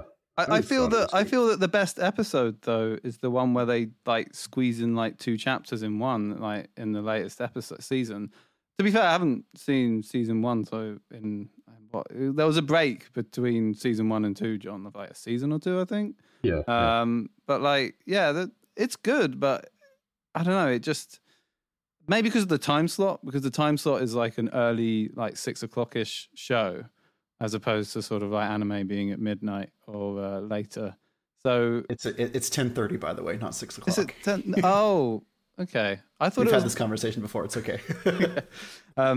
It's still before midnight. It's still before midnight. It's still like considered a family show. So I feel that like I enjoyed it. I think that I wish that Yor didn't just become such a side character. I wish there was more of her because she's great and. I wanted to see, like, we got enough. She does. Pardon? I don't think she does. I think this is another effect of the slow pacing if you're watching it week to week. Yeah, because you see everything from Lloyd's view. Yeah. And you rarely get Yor view. You get a few episodes, but you don't get like yours. I would say it's balanced more towards her overall. No, I'm with Andy on this, which is a rare thing. Really? I think it's the two episodes where they play tennis and Yor isn't even in it. That's balanced more to Yor. Yeah, because she still has all the episodes before that. The episode where... Except for all the dog episodes. Those are mostly Anya and Lloyd, too. The dog episode... No, because she's following Anya around the whole time. She captures a terrorist and everything. She's heavily involved in those episodes. Every episode... But they're not really her perspective. Yeah, it's always from Lloyd's perspective. Like, all the voiceovers is from Lloyd's perspective. I think Yor is always stealing scenes, regardless of how many she is in. Like, you say the tennis arc, she's not in much, Andy. But the one bit I remember of that is her hitting the ball at Fiona. Like that's my one abiding memory of that. That's a good smash and just slicing the ball into little pieces. Like she's a scene stealer. And in season 1, like the bit which sticks in my mind of that 5th episode, which me and John were just talking about when he got back into it is the finale of that is after all this fighting, she's getting ready for the big fight, and she just does this roundhouse kick and then flops to the ground, and it's just so perfect. Yeah. Like that's one of the best moments of animation in the past few years. I will die on that hill. And Yeah, no, that is great. But I think you're right. She's still a scene stealer, but she is definitely not. It feels like the main focus. It's definitely more on Anya and Lloyd.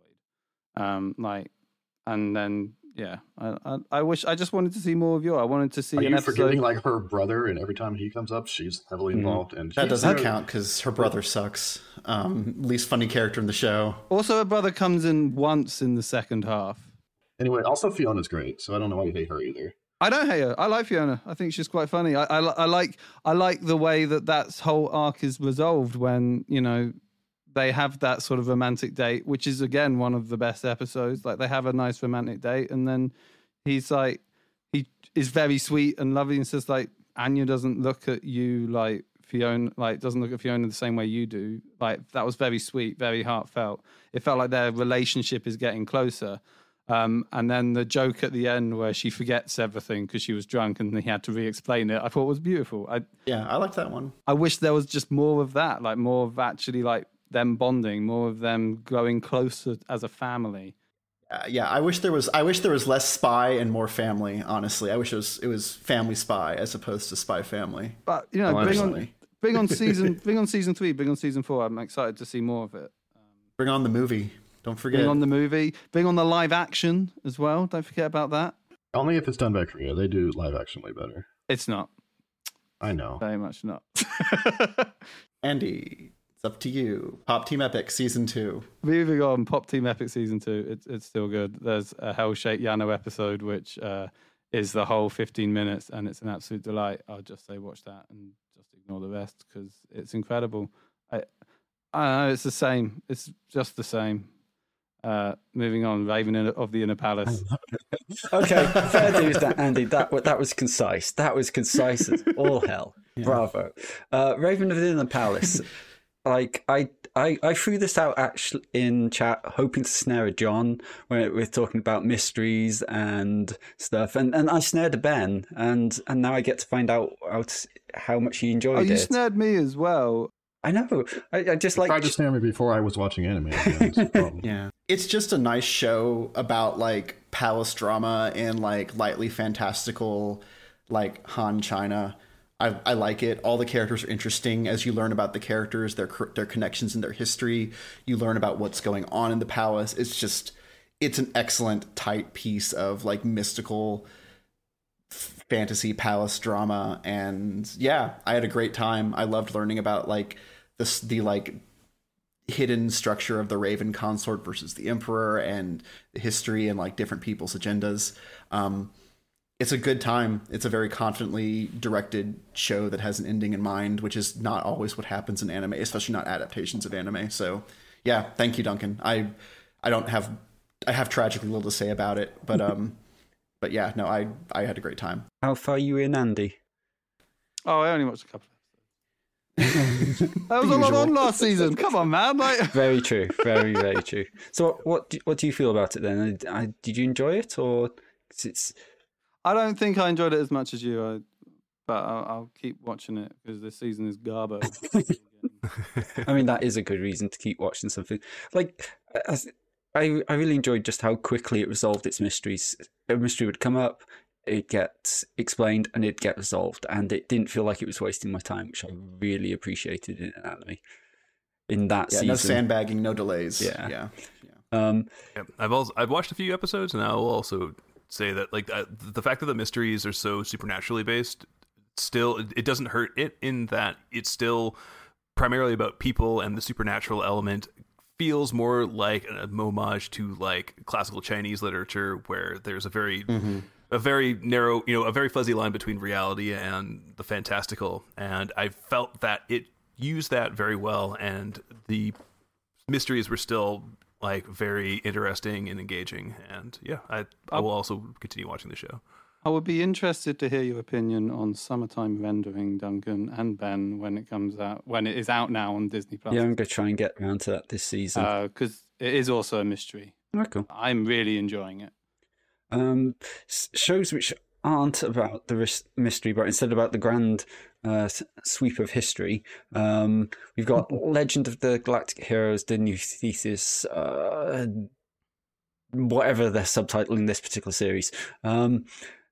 This felt like a season where they were primarily dealing with the idea that they've built up over the past 2 seasons these 2 superhumanly gifted tacticians, and they've been hogging the limelight. And it's interested in how that affects a society and a military, like how this cult of personality Reinhardt has built up around him means that he is starting to make mistakes because he's trying to do everything himself, whereas Yang, his more democratically minded counterpart, seems to be learning to trust and delegate more, and that it's really just leaning into its like theming of democracy versus authoritarian societies at war. And it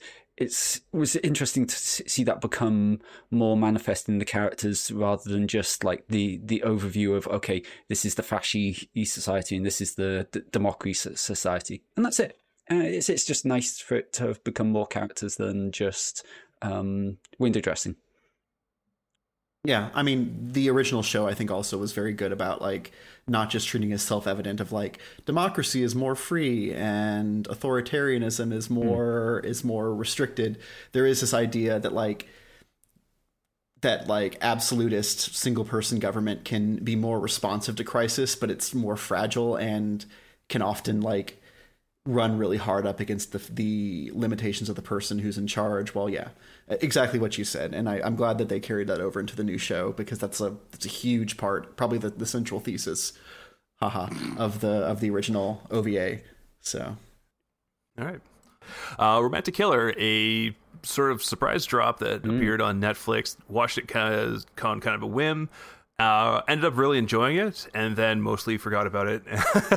But the basic gist, it is it's like an otaku rehabilitation show at heart, where a girl named Anzu Hoshino has sort of sworn off the idea of romance and just wants to dedicate herself to like playing games and hanging out. And she is sort of thrust into the world of romance and dating by this strange like love creature called Riri, who sort of using their magical powers turns her life into a dating simulator, basically. All of these, events start to happen to push her towards these 3 characters, Tsukasa, Junta, and Hijiri, who all sort of represent sort of basic archetypes of, handsome boy, love interests. And despite it being so sort of like goofy and like high concept, still manages to have a pretty decent emotional connection. All of the 3 characters, manage to get fleshed out. I struggle to think of a better way of saying it, so I'm just going to say it. Like, it reminds me of Monogatari in that it sort of takes the the basic archetype and then thinks about like, how do we make this into how do we make this like believable as a character? Like, how can somebody like become like this? And I think the Tsukasa, the sort of like the cool, tall, blonde, cool guy, very distant. He is being like stalked by an adult. Like, congratulations, anime, on producing your first like actually unappealing yandere. And a lot of the drama of the season. Yeah, whoa. A lot of the drama in the season revolves around like them resolving that like very legitimate threat of this like adult who is like perving on this teenage boy. Anzu, like, she believes like to a certain degree that these people are being like mind controlled by Riri, and part of the reason why she's trying to resist the whole thing. She calls herself the romantic killer because she's like, I'm going to like fuck this up for you. I'm not going to go along with this because what you're doing to these people is wrong. Like, I'm not going to let you, you know, bait me into like enjoying myself when you are like denying these people agency. But it turns out that like Riri actually has very little impact on their mental state. Like she's, you know, she can make events happen, but she can't make people feel things. And they sort of slowly realize, you know, they come together, they start, you know, forming those bonds, and it's just like a really nice, good, wholesome, more or less show that I was just really impressed by, and I really enjoyed it. Hate to always be the contrarian for a show that you like, Jeff, but I really didn't like this show. I think I watched more than I did watch Akiba Maid War, though. I think I watched like 5 or 6 episodes. I thought it was very mean-spirited. I thought that the way that Anzu's character came up and then this annoying mascot character took away all of her belongings and everything she loves, I thought was very mean. I didn't like what was the little mascot character called again? That was Lily. Every time Lily came up, I wanted to fast forward every interaction because I found it incredibly cringe, and I found that most of the jokes didn't land for me. There were a couple of good ones, but I thought most of them didn't land, and I didn't enjoy that. Also, I felt it was cheaply made, and I think the money spent might not have been there, but the show, like the visual gags of the show, they kind of lean into the extreme end of like borderline Looney Tunes, and I really enjoyed it. You know, when Anzu would like freak out, and you know her feet would like, you know, whirl up into a whirlwind, and she would like run down the street to sort of like cover up her, you know, badly cover up her internal like emotional conflict. And I know like you called that out immediately. You said this looks like garbage, and you know, that's, you know, I'm not going to be able to talk you out of that because I was charmed by the exact thing that you hated. So yeah. I really didn't like the animation of those scenes. I feel that there are better ones done elsewhere. Like you can look at Bocce and see how those similar sort of breakdown scenes have been done much better. I mean, you'll note that I did not list this show in the top 5 best looking shows. Like I watched Bocce. I would agree with you that it was a fantastic show. No. But I will also agree that I am somewhat of a Philistine. Like if you showed me individual instances of like the sizing being off and stuff, I'd be like, oh yeah, like totally. But it didn't strike me as I was watching it. I'm not saying that it's not there. I didn't notice it. I mean, it's interesting to me that this is probably one show I'd class as being most similar to Bocce, like in some aspects. That it uses 3D as a shortcut, and I think that's probably why you have some issues with it. But that also means it does some shots which I didn't see anywhere this season apart from in Bocce. Like the bit you lauded Bocce for, like using the camera along the guitar. It does similar shots, and it's actually fairly adventurous with its direction. And as Jeff brought out, like it seems to commit to actually having some sort of emotional heart to it. Like Jeff jokes like, oh, making a yandere unappealing is like an achievement, but like they generally do make this scenario feel horrific and trapping. And this is hyperbole to an extent, but it also has one of the few depictions of the emotional cost of sexual assault that I think is handled well in anime, which wasn't cliched, which didn't white knight, and which actually the character who was affected by it came out fairly well. And I think like that's a small victory, but it was a significant one. I haven't seen that bit, but sure, I will give you that. I will also say that I don't care about 3D. So for me, that wasn't my issue. Moving on from a dating game to an otome game, show which no one watched but me, which is I'm the villainess, so I'm taming the final boss, which was a show which in 12 episodes did more than most shows do over 3 seasons.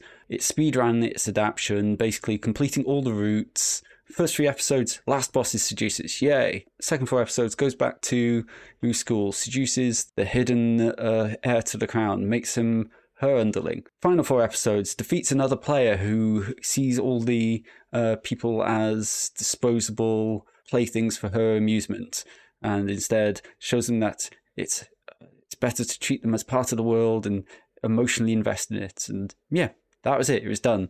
12 episodes, it's 3 arcs, bam, bam, bam. This was certainly an example of a bad-looking show. This was not a good-looking show, but it was fun, and it was incredibly quick with its plot. And like, if you like Otome games, you'll enjoy it probably just because it's so spot on with a lot of what it says. But in terms of everything else, probably not much for you there. I feel like I shit on shows this season for being badly animated. I have no problem. Like, I like kimono events. Like, I don't. If there's something there, then I don't mind it being badly animated. That's fine.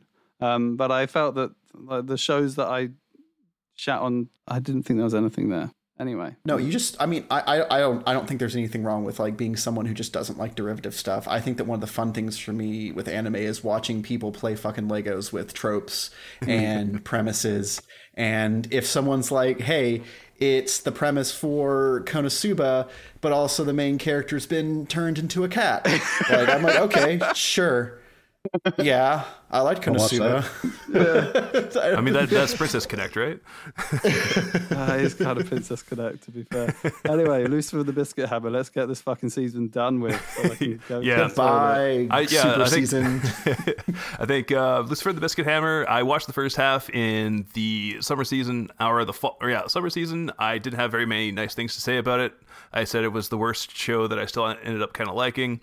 And I will maintain that this is probably the worst animated, the worst like laid out, the worst scored, the worst paced show that I've ended up liking. I think that is 1000% because of the strength of the source material, which is a sort of, you know, it was an early attempt at a deconstruction of like shonen fighting. You had like a gigantic cast who all have powers, who are, you know, fighting monsters, you know, monster of the week style, but they managed to have a lot of good interaction with the characters, a lot of, you know, good little sub stories, like a few like genuinely shocking deaths, and it was just like very imaginative overall, where, you know, you have this conflict between these two gods. Like, you know, you have, you know, animal companions, but it's not based on like the zodiac or anything like that. It just turns out that, you know, these two gods are basically children, and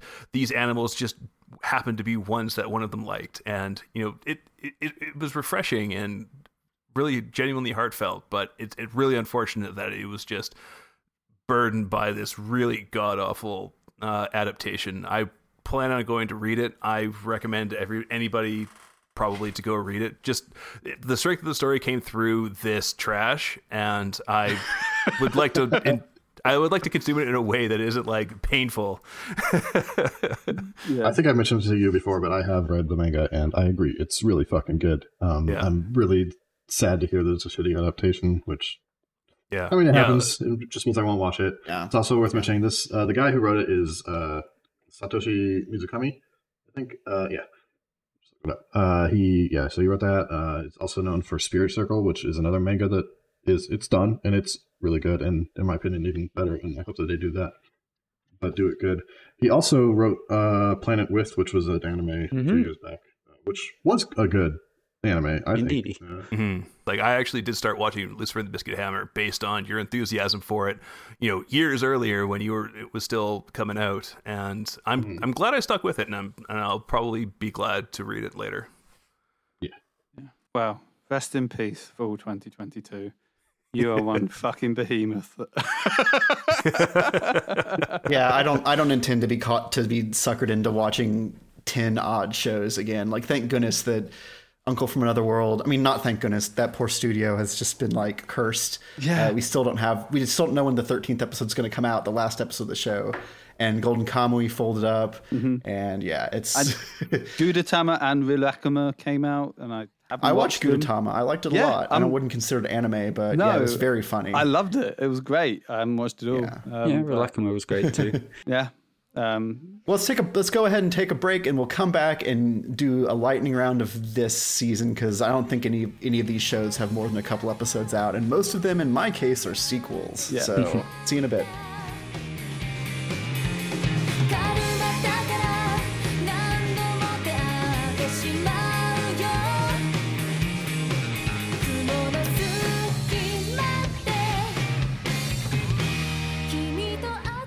And we're back. Let's do the winter 2023 season. Starting out, we have Tsurune, the linking shot.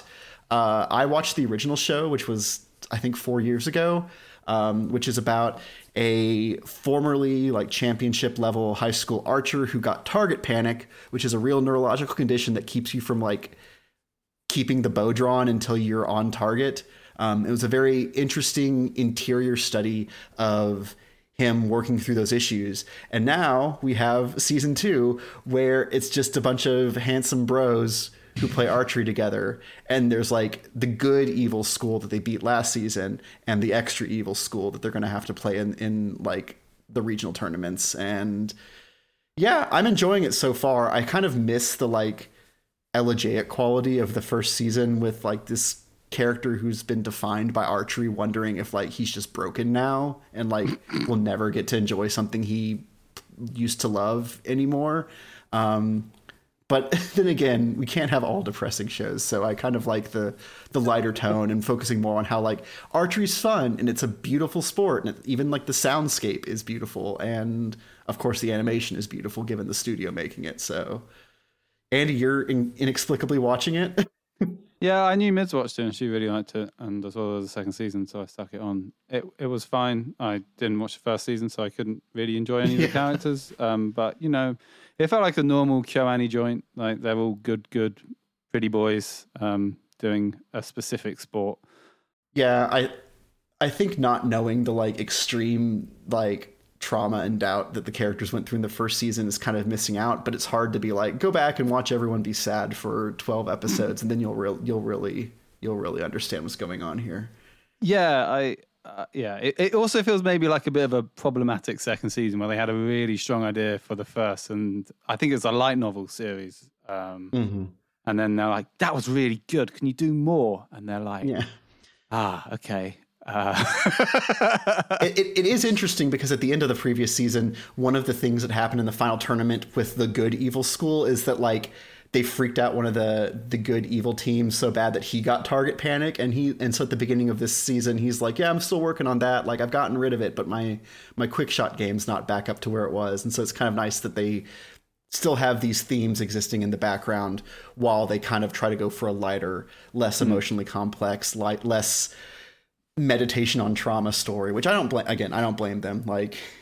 You don't want to be free but super sad. Yeah, it feels weird though to sort of back away from what it feels like was the main crux and enjoyment of the show to then be we'll step away from that stuff. Yeah, but I mean, if that's where the adaptation goes, it'd have to go pretty far afield to be no.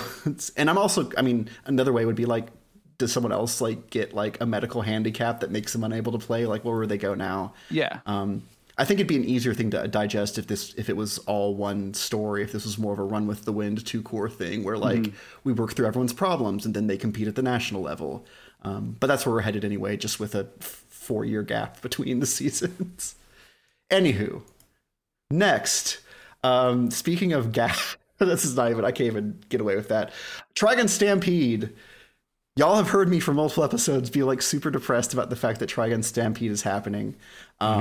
This is a new retelling with new cast and crew for the most part of the story of the supernaturally talented pacifist gunslinger on a distant desert world, deep space future planet gun action as the manga promises. And I think it's fine. I don't know. I don't think they get Vash. I think that they don't understand the goofiness and childishness of Vash like make sense with his Arrested Development from his, again, trauma this season, I guess. But yeah, but it's still like Vash solving problems with a single bullet or a single kick, and it's still like the ridiculously gritty world of Norman's Land, as they've decided to call it in the reboot.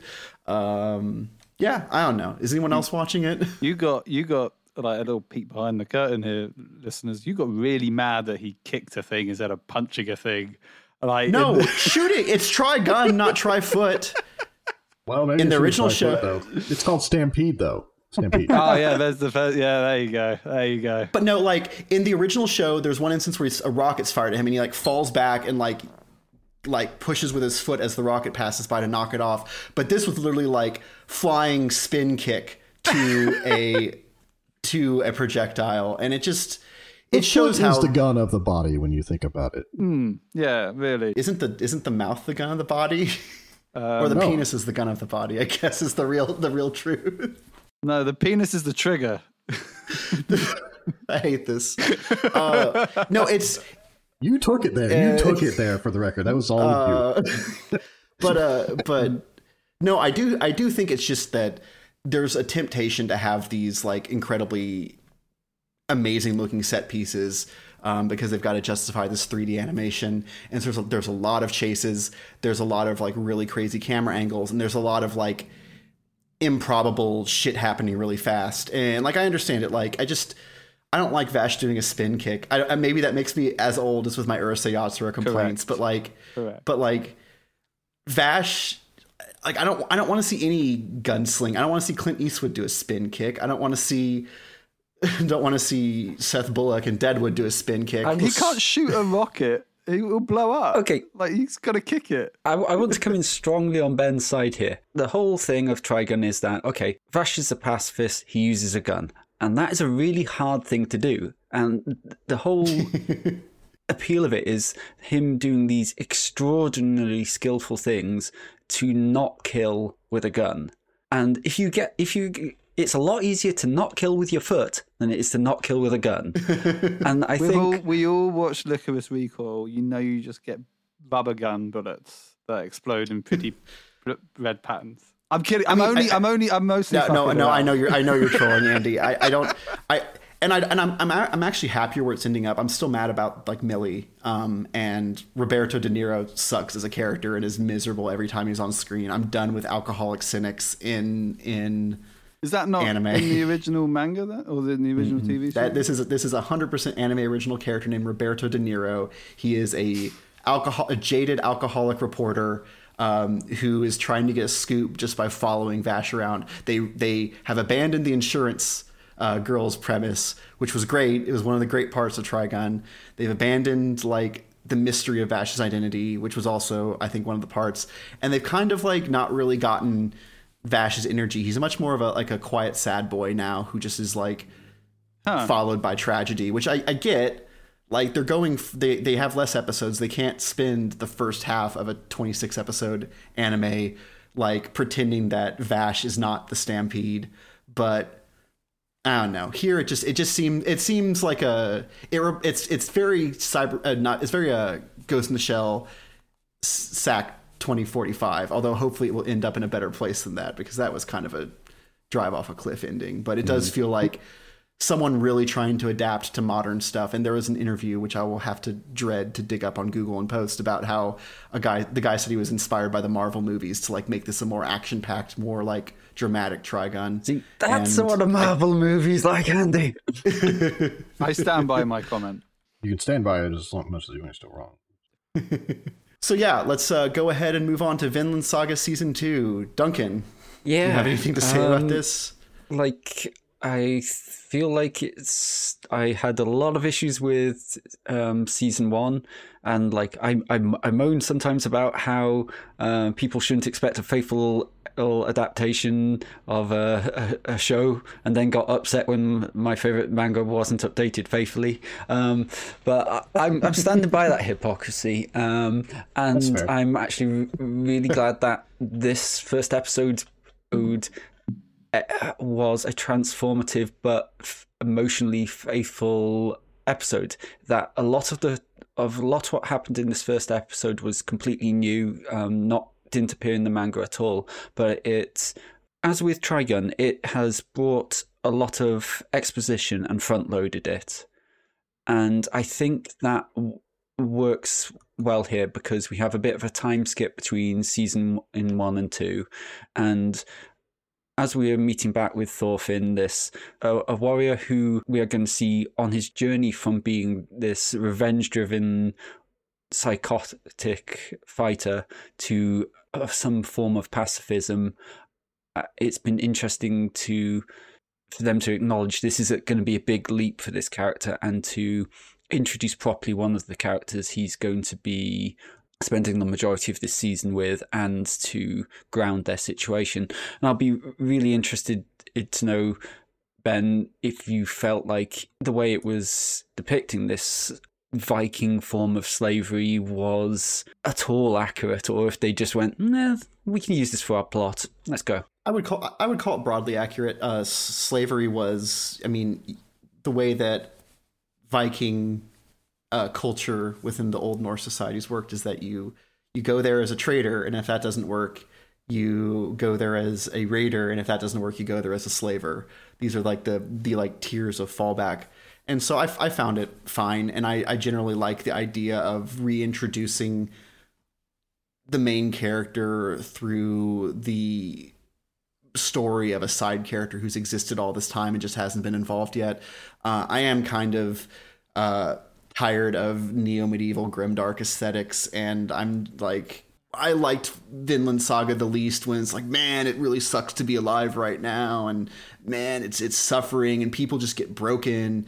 As a medievalist, I kind of wish that there was more about like the beauty and art and like flourishing of the period, but I know that's not what Vinland Saga is about. Vinland Saga is about people put under extremity. I think it's similar to Trigun in that respect too, of where you have this character who's just put into an impossible crucible, and we see how he grows kinder, even so, after a long roundabout path through both his own cruelty and it's subjected to the cruelty of others. I like that fine. I just also is just like, oh God, so it's just going to be an entire episode like with the premise that slavery really sucks. It would really suck if you had a nice life and then someone came and enslaved you. I've watched Roots, but this was fine. I don't know. I enjoyed it. I'm happy to be back here. It's, I think, going to be less of like a goofy shonen anime adjacent, like tough guys fighting sort of thing, even though that the original show never was that. But it'll be nice to come back for this season. We'll see where it goes. I don't know yet. It's been one episode. Talking about shows that I've been watching, Kubo Won't Let Me Be Invisible is the new show by Pine Jam, which is a previous season favorite of Do It Yourself. I read a couple of chapters of the manga and I thought this will be interesting, and then I saw the anime coming up and okay, I'll just save it and watch it from that. Unfortunately, I really got creeped out by this series. It's about a guy called Shiraishi, who is invisible. He can't be seen. He's considered like a mob character, as it were, apart from this one girl called Nagisa Kubo, who can see him and likes to tease him and sort of is kind of infatuated with him. There's some good jokes at the beginning, like how Shiraishi is so invisible they thought he wasn't there in his end of year school photo, so they added him in the top corner when he's also just in the middle of the room. And some of those jokes are quite funny, but then to quote again my wife, she went, it's like watching porn. I'd rather watch porn than this show because it is so like, Kubo is such a sort of like insert fan fiction, like adores Shiraishi to the point where she's like, I want to be your heroine, Shiraishi, which is the creepiest and weirdest and grossest thing that someone can say to anyone. Andy, how would you feel if I told you that the connection you've drawn from Pine Jam, from Do It Yourself to this, is not the one you should have drawn? It's the director you should have looked at. Because do you know what his previous work was? Enlighten me. Rent a Girlfriend. Oh, okay. Interesting. Which is also like porn, so it makes sense. Yeah. Do you have a Vine Boom sound on your little board there? A lot of your criticisms sound like the times you and Ben have dunked on that show. But fair enough. I mean, going back to Rent a Girlfriend though, the first season at least was funny and knowingly like trash, but it didn't pretend it was anything. But this is sort of trying to be a sort of slice of life, like healing anime, but it's got this real sickly infatuation with Kubo. I don't know. I was really looking forward to this show, and then it really kind of definitely grossed Mids out to the point she just is like, I hate this show. I was not particularly in love with it. Anyway, moving on to something that didn't gross you out. Yeah, No. I feel like he put Kubo on this just to like prime the pump for the show. Another show how do I like the fuck you? Okay, My so I'll transition take over was- for you. No, this is a show. Onimai is a show that I. Say the full title. Say the full Onimai, title. I'm Now Your Sister, which is actually There different from the translation, the manga translation of it, which is Only my big Oni-chan- brother is done for. Oni-chan is done for, yeah. It's a series about a NEET who wakes up and is a woman, and I sort of had it pegged because it has ridiculously nice animation, art style, and direction. It's just the same shame that the core content is so skeevy and etchy, which is wildly at odds with the manga. So the manga is a web manga that has a very simplistic art style, and because of that, some of the hornier jokes where he can't look at himself naked because he's worried he's going to get turned on actually come across as funnier because they're one panel, and then they're also so unsexualized it's impossible to find it anything but a good joke. Unfortunately, the character design is oddly sexualized in a sort of Mitsudo Moe way, if that makes sense. So the Makes sense to me and no one else, fortunately. Yeah, like the proportions are just a little bit too so. It's like every now and then you can tell somebody is like suppressing bad habits by like intentions. what they happen to render a little too well, and that's this entire show. Yeah, and I should say, like, the manga made me laugh. I actually read like a fair few chapters of the manga after the first 2 episodes, and I was like, oh, this is actually quite funny. And similarly, there was some jokes in Onimai where she's like her sister, who basically transformed him by making him drink a drug. They go to an onsen, and then she starts getting changed and is really nervous about watching her get changed in front of her brother. And then he just walks past and goes, I'm not going to be turned on by my sister. And I thought that was a really good joke. And I wish there was more of that. But unfortunately, there isn't. It's trying to have its cake and eat it. Yeah, and what's weird is that this is mostly like an otaku redemption show, like Welcome to the NHK, like bottom tier Tomozaki. Yeah, because it's all about like, here's this NEET who was like completely overshadowed by his like mega genius Hakase sister, and for a couple of seconds they're like, oh, like me being turned into the little sister from the big brother has like freed me from these like societal expectations that drove me to be a hikikomori. And it's like, okay, so like maybe the show's got something going on, but it also spends a lot of time perving on the newly, emotified like big brother, and it's really nasty, and I don't want to see that shit. Yeah, and I agree. I don't like that either, but I have a hope. This is like my wild card of the season. I am hoping that once it gets its gross like sex comedy out the way, once it's gotten the period joke out, it's gotten the boobs joke out, it's gotten the fact that she's flat chested, whatever, like all those disgusting shit. When that's gone, it's going to get into some good stuff. Like there are in the OP, there are 4 other characters that are not been introduced, which are all her younger sister's friends. And I think that when they come in, I think the show will hopefully change to be less about female nudity and more about good jokes and nice times happening. So your Okay. theory is that they saved the funny stuff for later, and it's going to come when they add more women to the show. It's going to get less gazy. Because they can't, because the jokes are not like ecchi sukube ecchi sukube. It's not like she's like jumping in and like landing in people's tits, or you know, like a gust of wind is seeing some panties. It's not that. It's like it's all self-reflected horniness. And So if someone else is in the room, then she can't. exactly, she can't right? fill herself up. Great, and awesome. it's Love like you're watching the show. I because there's literally nothing else on. It's the fact that this is high up in my list shows how weak this season really is. But again, like the ending which Duncan has mentioned is really beautifully animated. It's like 60 frames per second, gorgeous. I mean, It's the lovely. whole show is very well animated. It's done by Studio Bind, who did Jobless Reincarnation. And I honestly think a lot of the problems I had with that show are also found here. And I know John found some of the early ways that show dealt with its depiction. Little pedophile. Yeah. Yeah. Can't believe I'm going to change the topic to Nagatoro to make things less awkward. Yeah, finally, a good, wholesome show. There's a second season of Don't Tease Me, Don't Toy With Me, Miss Nagatoro. Second Attack is what it's called. It's fine. It's more of the same.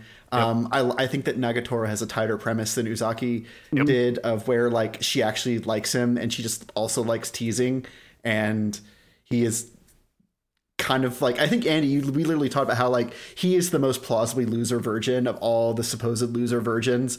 He just wants to hang out in the art room with his incredibly big titty senpai, who wears a bunny suit in the latest episode. It's extremely over the top.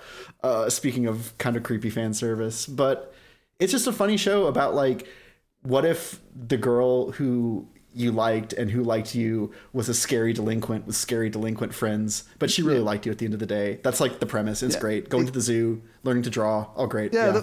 The first episode, like it was like, again, classic like second season episode where it just reminded you who the characters were, and I forgot what a feckless virgin he is and how much I hated his existence when he couldn't even pat her on the back.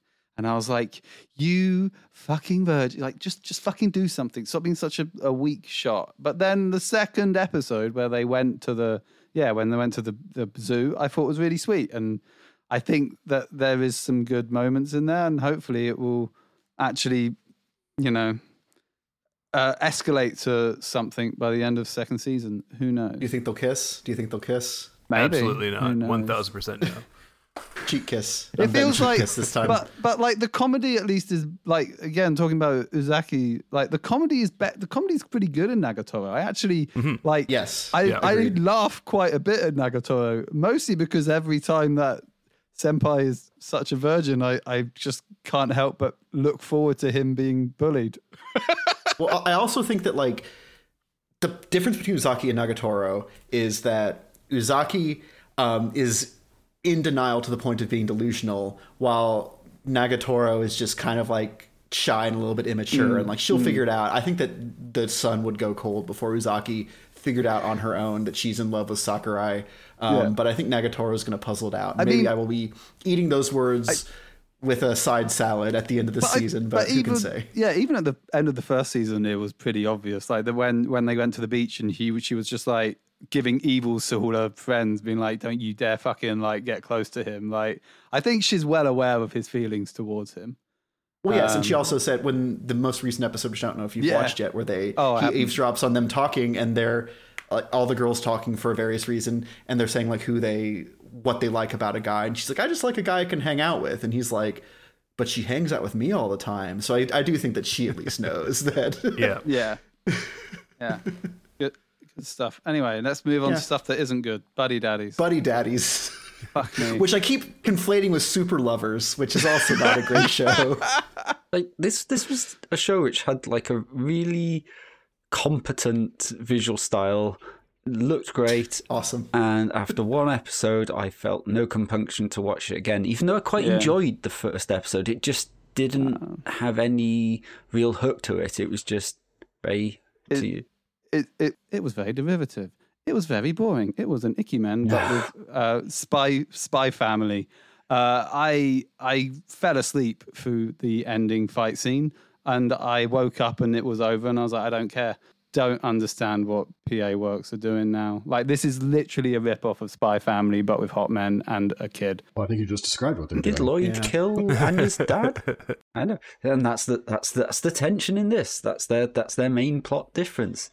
Yeah, I watched the first couple of episodes. I actually missed the fact that it was her dad that they killed. I thought it was actually just the Kinpatsu half of the of the BA pairing.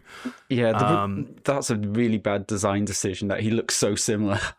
And I wonder if that's deliberate or not. Like, is the kid supposed to be mistaking him for his dad because they look similar, or is it just that someone's got two character designs and they've lazily used them twice? I thought there was one character who had long hair, and then he tied the hair back, and then he looked different.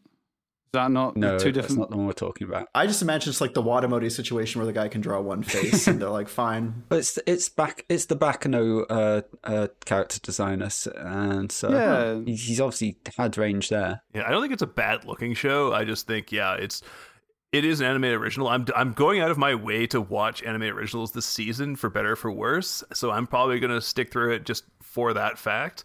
But yeah, like, I don't think it's a bad looking show, but I think it is definitely like suffering from, like, we need to hook people based on just a key visual and a 3-sentence blurb to watch the show. And if people think, oh, this kind of sounds like Spy Family, then we can work with that, and then maybe we'll do something more fun with it later on. But like in the first couple of episodes, like, yeah, like it's basically just Spy Family without like the interesting like mid-century kind of aesthetic. Talking about a spy thing that isn't as interesting as Spy Family, Spy Classroom. I watched the first episode. It's a show about in a world where everything's full of spies. A genius spy, the best spy in the world, creates a classroom where other failing spies from around the world come and try and be spies. It was really, really bad. For a start, I don't think they really know what spies are, because they just seem to like destroying things and shooting things and then blowing things up. So they're terrorists. Yeah. It's not interesting. Like, every character design, you can tell it's trope from looking at it, and I didn't care for any of it. I didn't care for any of the character development. I didn't care for the main guy. I was just like, this is like, the only reason I put this on was because I thought, hey, it might be good, and there's nothing on this season that I want to watch. Apart from Near a Tomato, or Near Automata. Automata. Yeah. Everybody just ignore him. If you ignored him, it would have been... Anyway. Near Automata. Damn it. Near Automata version Near 1.1a. This is a series that is an adaptation of the video game. The first season was pretty much 1-to-1, like the intro like level. First episode. Yeah, like the whole first episode was basically just the entire like 1-to-1. The second episode, they start branching out a little bit, and like I'm still very curious about this because I love the video game. Like, I will go to bat for that one. Yeah. I love Yoko Taro's work in general. So I know he is very mischievous and tricksy with what he likes to do with his stuff. And I'm assuming that because in the first episode, like I was saying, very much just a straight adaptation. And then in the post credits, they go into like a little mixed media thing of like a couple of like puppet versions of the characters explaining like the various different endings of the first game. And it gives the impression that this is going to be like at the very least in conversation with the fact that the other game exists, and it's going to be either showing different angles of it or different versions. Like, it does not seem to be just a straight adaptation. So I'm interested in it. I'm here for more Nier Automata. Yeah. So I'm excited. Does it look good? This is the thing. Yes, when it's hand drawn, it's beautiful. Like, the hand drawn stuff is beautiful, and I love that. However, there are when they're in the mech suits and they're fighting they're fighting the like the machines. Yeah. Like the mech, then they're in the mech suit. The CG, they are both like, you can see 2B and 9S in the mech suits, and it looks terrible. And I don't understand why it looks so fucking ugly, considering the fact they've got a game which already has 3D models in, which looks a lot nicer than the 3D models they're using in this anime. It's absolutely baffling why they've done that. That looks garbage. But yes, it looks really, really nice. It looks gorgeous, actually. Like, most of the time. Most of the time. And I like, there's again in this season, the second episode, they sort of have, which I think is in the game, I can't really remember, but there's like a lovely bit where it's very like hand paper crafted, sort of like characters explaining like the lore, voiced by like robots. The first episode is the first two playthroughs sort of merged together. And I was actually gonna not bother watching the second episode until you told me, Jeff, that it's not the same. I think it is pretty much the same, but yeah, there is a really fun, sweet, adorable moment where you just watch robots planting flowers. And I thought that was really sweet. Oh, man, I thought you were going to say you watch robots fucking, because that's immediately in my head. I mean, that also, I think, might... Because there's a part in the game, though, where that happens in the game. Yeah, that does happen. That is in... The Crucible bit is in there. They have shown that, but instead of them fucking, they're reading, and I imagine they're going to get to fucking in a bit. It's... Oh, hell yeah. It's some of that robot dry humping. Yeah, and you know what? That bit was hilarious in Nier Automata. Like, it was. But I hope it is noticeable that Yoko Taro is marked as the series composition. So hopefully he is doing something and he is getting involved. Because the joy of the game is the way it plays upon players' expectations of what a video game is. I really love that, and I love the new game plus thing when people. It's so hard to explain Nier Automata when people are like, "Oh, you have to play it like 4 times." I'm like, "You're not playing it 4 times. It's just the story you see from different perspectives." And I like, even just saying that, it feels like it kind of ruins the joy of Nier Automata. I really love the game. I wasn't too hot initially on the adaptation. I don't understand why they've done it, and I hope that I prove wrong on that, and I hope that it does do something. But you know, it's got how many episodes? 12 episodes? Or people don't know. 12 episodes, and hopefully it will do something. I'm looking forward to it. Moving on. Tomo-chan is a girl. That's me. Sorry. Another adaptation that I think a lot of people were apparently looking forward to. Tomo-chan is a girl is a manga based on where a girl called Tomo-chan confesses to her friend and that she has a crush on her best friend, and then her best friend fobs her off because she believes he can't see her as a girl because she's into very manly things like karate. I've never seen a girl into karate. No. Weird. Well, she wears spats as well. I actually quite like this. I think the adaptation is really nice. I think the comedy is pretty good. I like all the characters, and Mids is a big fan of it too. What has anybody else thought about it? I was a bit disappointed by how it felt like it's had such an obvious like 4-koma rhythm to it. Like there was so often it would be like, here's the punchline and now a new scene, like, or here's a little visual joke and now the next scene. Like, yeah, I wonder, Duncan, if you would feel the same way if this show was 2 seasons ago before Bocce the Rock, because I feel that has kind of ruined everyone. Yeah, but I do feel like this is more obvious than most. Like, I'm not saying like that's I don't know. I think, but I feel that there's not. It's not like Umaru-chan, like where Umaru-chan is literally like punch setup line and then an interstitial like fade swipe and then another joke. Like that is literally for. I think it's a bit more stitched together more than Umaru-chan is. So I don't think it's the worst adaptation at all. I think it's pretty good actually. I think the animation's pretty solid. I think the characters are Characters pretty are well good. placed, and the jokes always land for me. I think there was that weird bit at the beginning that we commented about of episode Yeah. 2, where there's like a groper on Yeah, the train. that was definitely a bad interpretation of sexual harassment, which was not Yeah. handled particularly well. But then, second half of the episode, we had Carol introduced, who is clearly the best thing in the show so far. Who is just this sort of. We're not entirely sure if her cluelessness is put on or actually real, but she's this clueless blonde who just basically decides Tomo is her arch enemy after one conversation where she thinks her fiance is interested in Tomo, and from there on, it's right, you're my mortal enemy. I will hunt you down. And then by the end of the episode, you're my best friend. Yeah. She realizes, oh, you don't actually like my friend? Okay, we're not enemies anymore. Goodbye. Yeah, although he likes her, I think. Oh yeah, there's a triangle. There's going to be triangles all over the place. Another interesting thing about Carol is that the voice actor Sally Amaki is voicing her in both the Japanese and the English dub. Oh, that's cool. So, yeah, I thought that was pretty neat. so they've actually got they've actually gone for this is a half American, half Japanese student, and actually got someone who can do both languages. Good for them. It's cool. Yeah, I think it's very very good.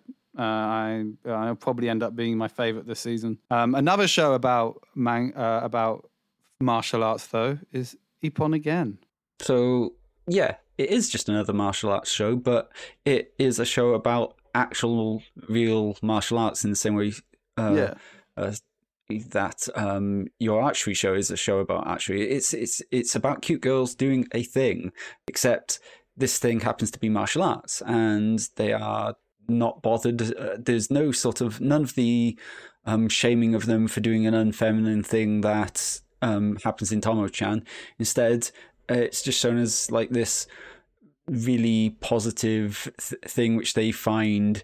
That's not entirely true. Like, it deals with that in the first episode. Like, the protagonist makes a lot of comments about she started only doing this because her big brother did, and she got his hand-me-down uniforms, and she just kind of fell into it. And she's fed up of being seen as like the sporty girl and always being in this sweaty karate gear. But by the end of the episode, it gets across that, okay, she actually has slowly but surely learned to love this thing and finds real joy in it. And it's got absolutely loving animation of the fights and some really good character design. Like, it's resident glasses girl. It has an extremely good smug look. It's shown off to great effect while literally kicking the legs from under one of her friends. I'm really looking forward just to having a amazingly animated show I can watch, and it not having anything skeevy or I don't have to put an asterisk after it. I can just watch this and it will be beautiful and well done. And yeah, that's just all I can and all I will say. Yeah, I completely agree with everything you're saying. I really enjoyed it. I also just really like the way that the design is. It kind of reminds me of like Oyasumi Punpun or like Demon's Death Destruction. It's like a very, very like constant pencil line sort of work to the way you can sort of see every single individual line being coloured as opposed to like a block colour, which I really liked. I think it's good. The lighting reminded me a bit of Akabi. Maybe I don't know. Shall we move from here on to Handyman Isekai, which I think me and John have both watched? I really enjoyed this. It was like speaking of things which have just like a really obvious gag format. Here's a situation. Here's how they resolve it. It's funny. This was that. Yeah, it's like multiple minute long sketches. Fucking sketches. Thank you. That's the word I was looking for. Just for a whole episode. That's all it is. Yeah. There's no overline. There's no overarching story or anything yet. I don't know if there will be. I would assume there will be. I like it because it's like how to make a D&D character, because it's just like a character with a weird trope to him, and then they do something with that. Like I love the wizard with like, yeah, he's great. with memory problem. Like you can't remember the names of the spells. I mean, like it's just funny. Good gags all around. The last one that was introduced in the second episode, the elf and the priestess who likes to, well, she gets real into the wounds on the elf when she heals them. A little weird. Yeah, It's good though. like as you say, it's like how to write a good subversion of a trope. The wizard who is basically the He looks like Gandalf, but he just can't remember how to cast his spells. he like raises his staff, the light shine from it. He's about to cast the biggest thing. He's like, I've forgotten the words, and it's like. Yeah, and like the main draw of it is that the main character is the handyman who came from Earth, right, into this fantasy world, and like he feels more at home here because people actually appreciate everything he does. And I guess they'll do something with that eventually. But right now, all they're doing is just these sketches, like we were saying. It's kind of weird to have an isekai that's really just not about being an isekai at all. Which sounds kind of refreshing in many ways. Do you have anything to say about Revenger, John? It's cool. Swords, samurais, and they kill with style. That's fun. What do you mean by style? Like with style, like the leader of the Revenger group takes like a piece of gold paper and like puts it on dude's face, and then they can't breathe, and then they die, and then the gold paper disintegrates. I don't know, man. It's pretty fucking cool. That's weird. That's what I wanted to. And then the little girl kills with kites. Kills with kiteness. I mean, Andy just wanted to hear some rad kills. Honestly, he just wanted some sweet kills. Yeah, it's just kind of. No, but I mean, like it could be like stylistically interesting, or like the main character when he kills someone, like he like screams, but he screams in this really high pitched, but like not like a girly high pitch, but like and then charges and just like cuts somebody in half or whatever. It's the funniest scream I've ever heard, like associated with like a killing move. I cannot emulate it. That was not even close to it. And I can't describe it either. It's just weird and funny. But anyway, yeah, it's just a show. They kill with style, and also I guess they work for like a god. It's weird. Whatever. I don't know that. Moving on.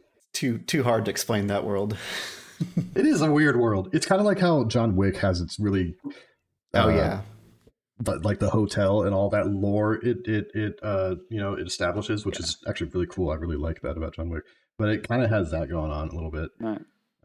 Yeah. Anyway. So the ice guy and his cool female colleague is What If One Tsundere Liked Another Tsundere? It's an office romance where half the office staff are descended from mythical beings. So the ice guy is obviously the main one. He's descended from an ice oni. There's a fox girl. The head of the office seems to be Buddha.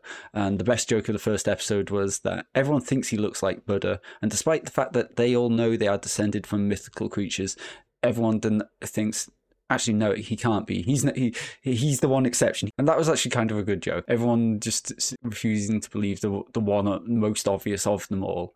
It's okay. I don't have much more to say than that. It all depends on whether they can, if you'll forgive the pun, get past the glacial pace and actually find some drama to move it forward. Because at the moment, it's kind of beautifully ambient thing to sit in and watch for like 20 minutes and relax, but there's absolutely nothing to it. Something which conversely seems to have a lot going on and is moving pretty quickly is Saving 80,000 Gold in Another World for My Retirement, which is, I'm 2 episodes in. I know, John, you're a fan of the manga. I'm not sure if you've had a chance to watch the anime yet. I did watch the anime, yeah. Specifically because you mentioned it. Otherwise, I probably wouldn't have realized it was happening.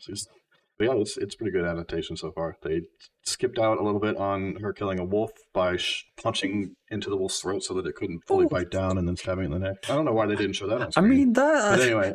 what is it? What is the show about? So, in short, a young girl falls off a cliff and gets transported to another world.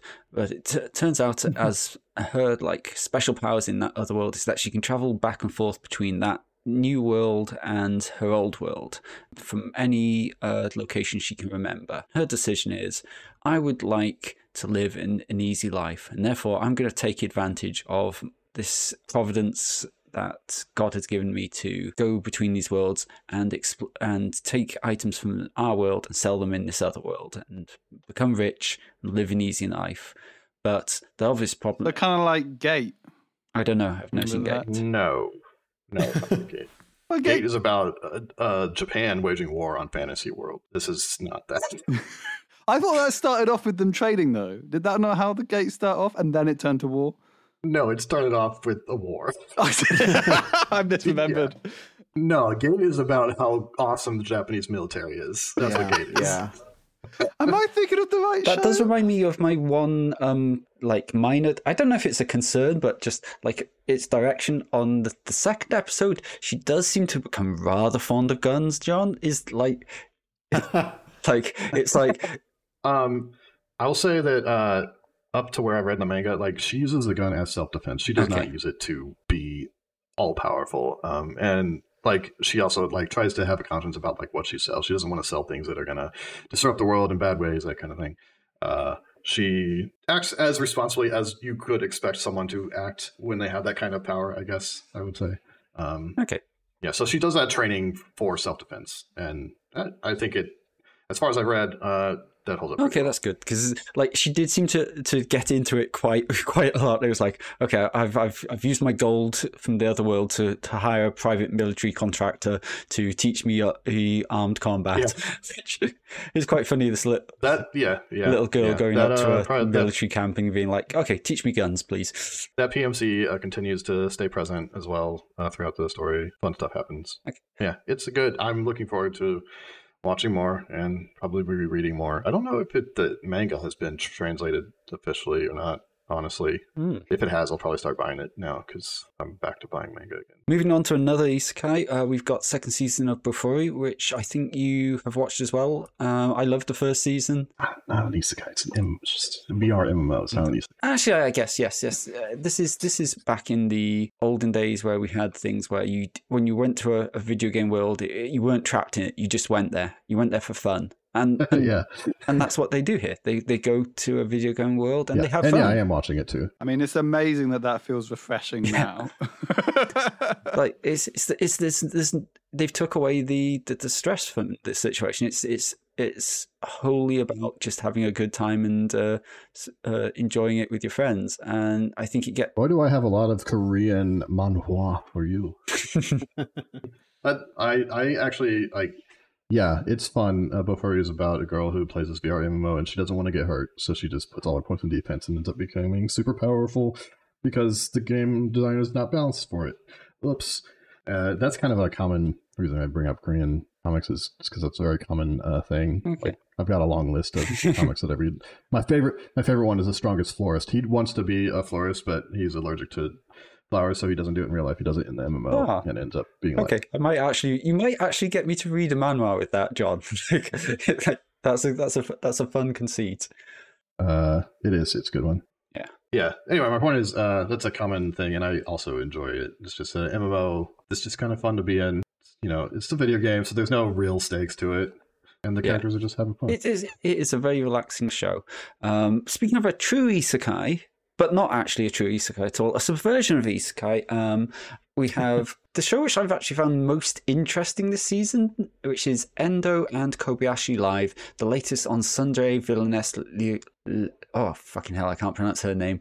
Lieslotte. Who knows? I'm not going to try that again. The whole idea is that this boy and a girl are playing an otome game together, and so they suddenly realize the characters can hear them.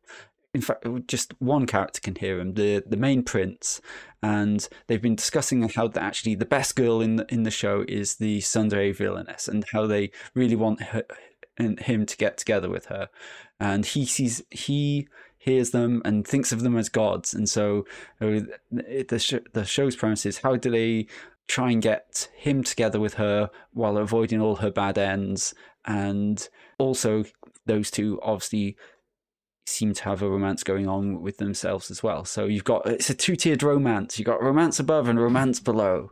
And so I think it'd be fun seeing them working out their own romantic feelings for each other through doing a let's play through an Otome game. I swear, sometimes isekai is made up by an AI machine. But this one sounds interesting. I mean, it's no different than slice of life, right? Like you're just taking the trope, the genre, and inserting different tropes into it and seeing what works and doesn't work. Yeah. Combining premises and settings and genres. It's just recombinations ad infinitum. That is anime. Yep, except for when stuff like Odd Taxi comes out, and then you're like, oh, anime is real. Odd Taxi was... But then you stop watching anime for 3 years.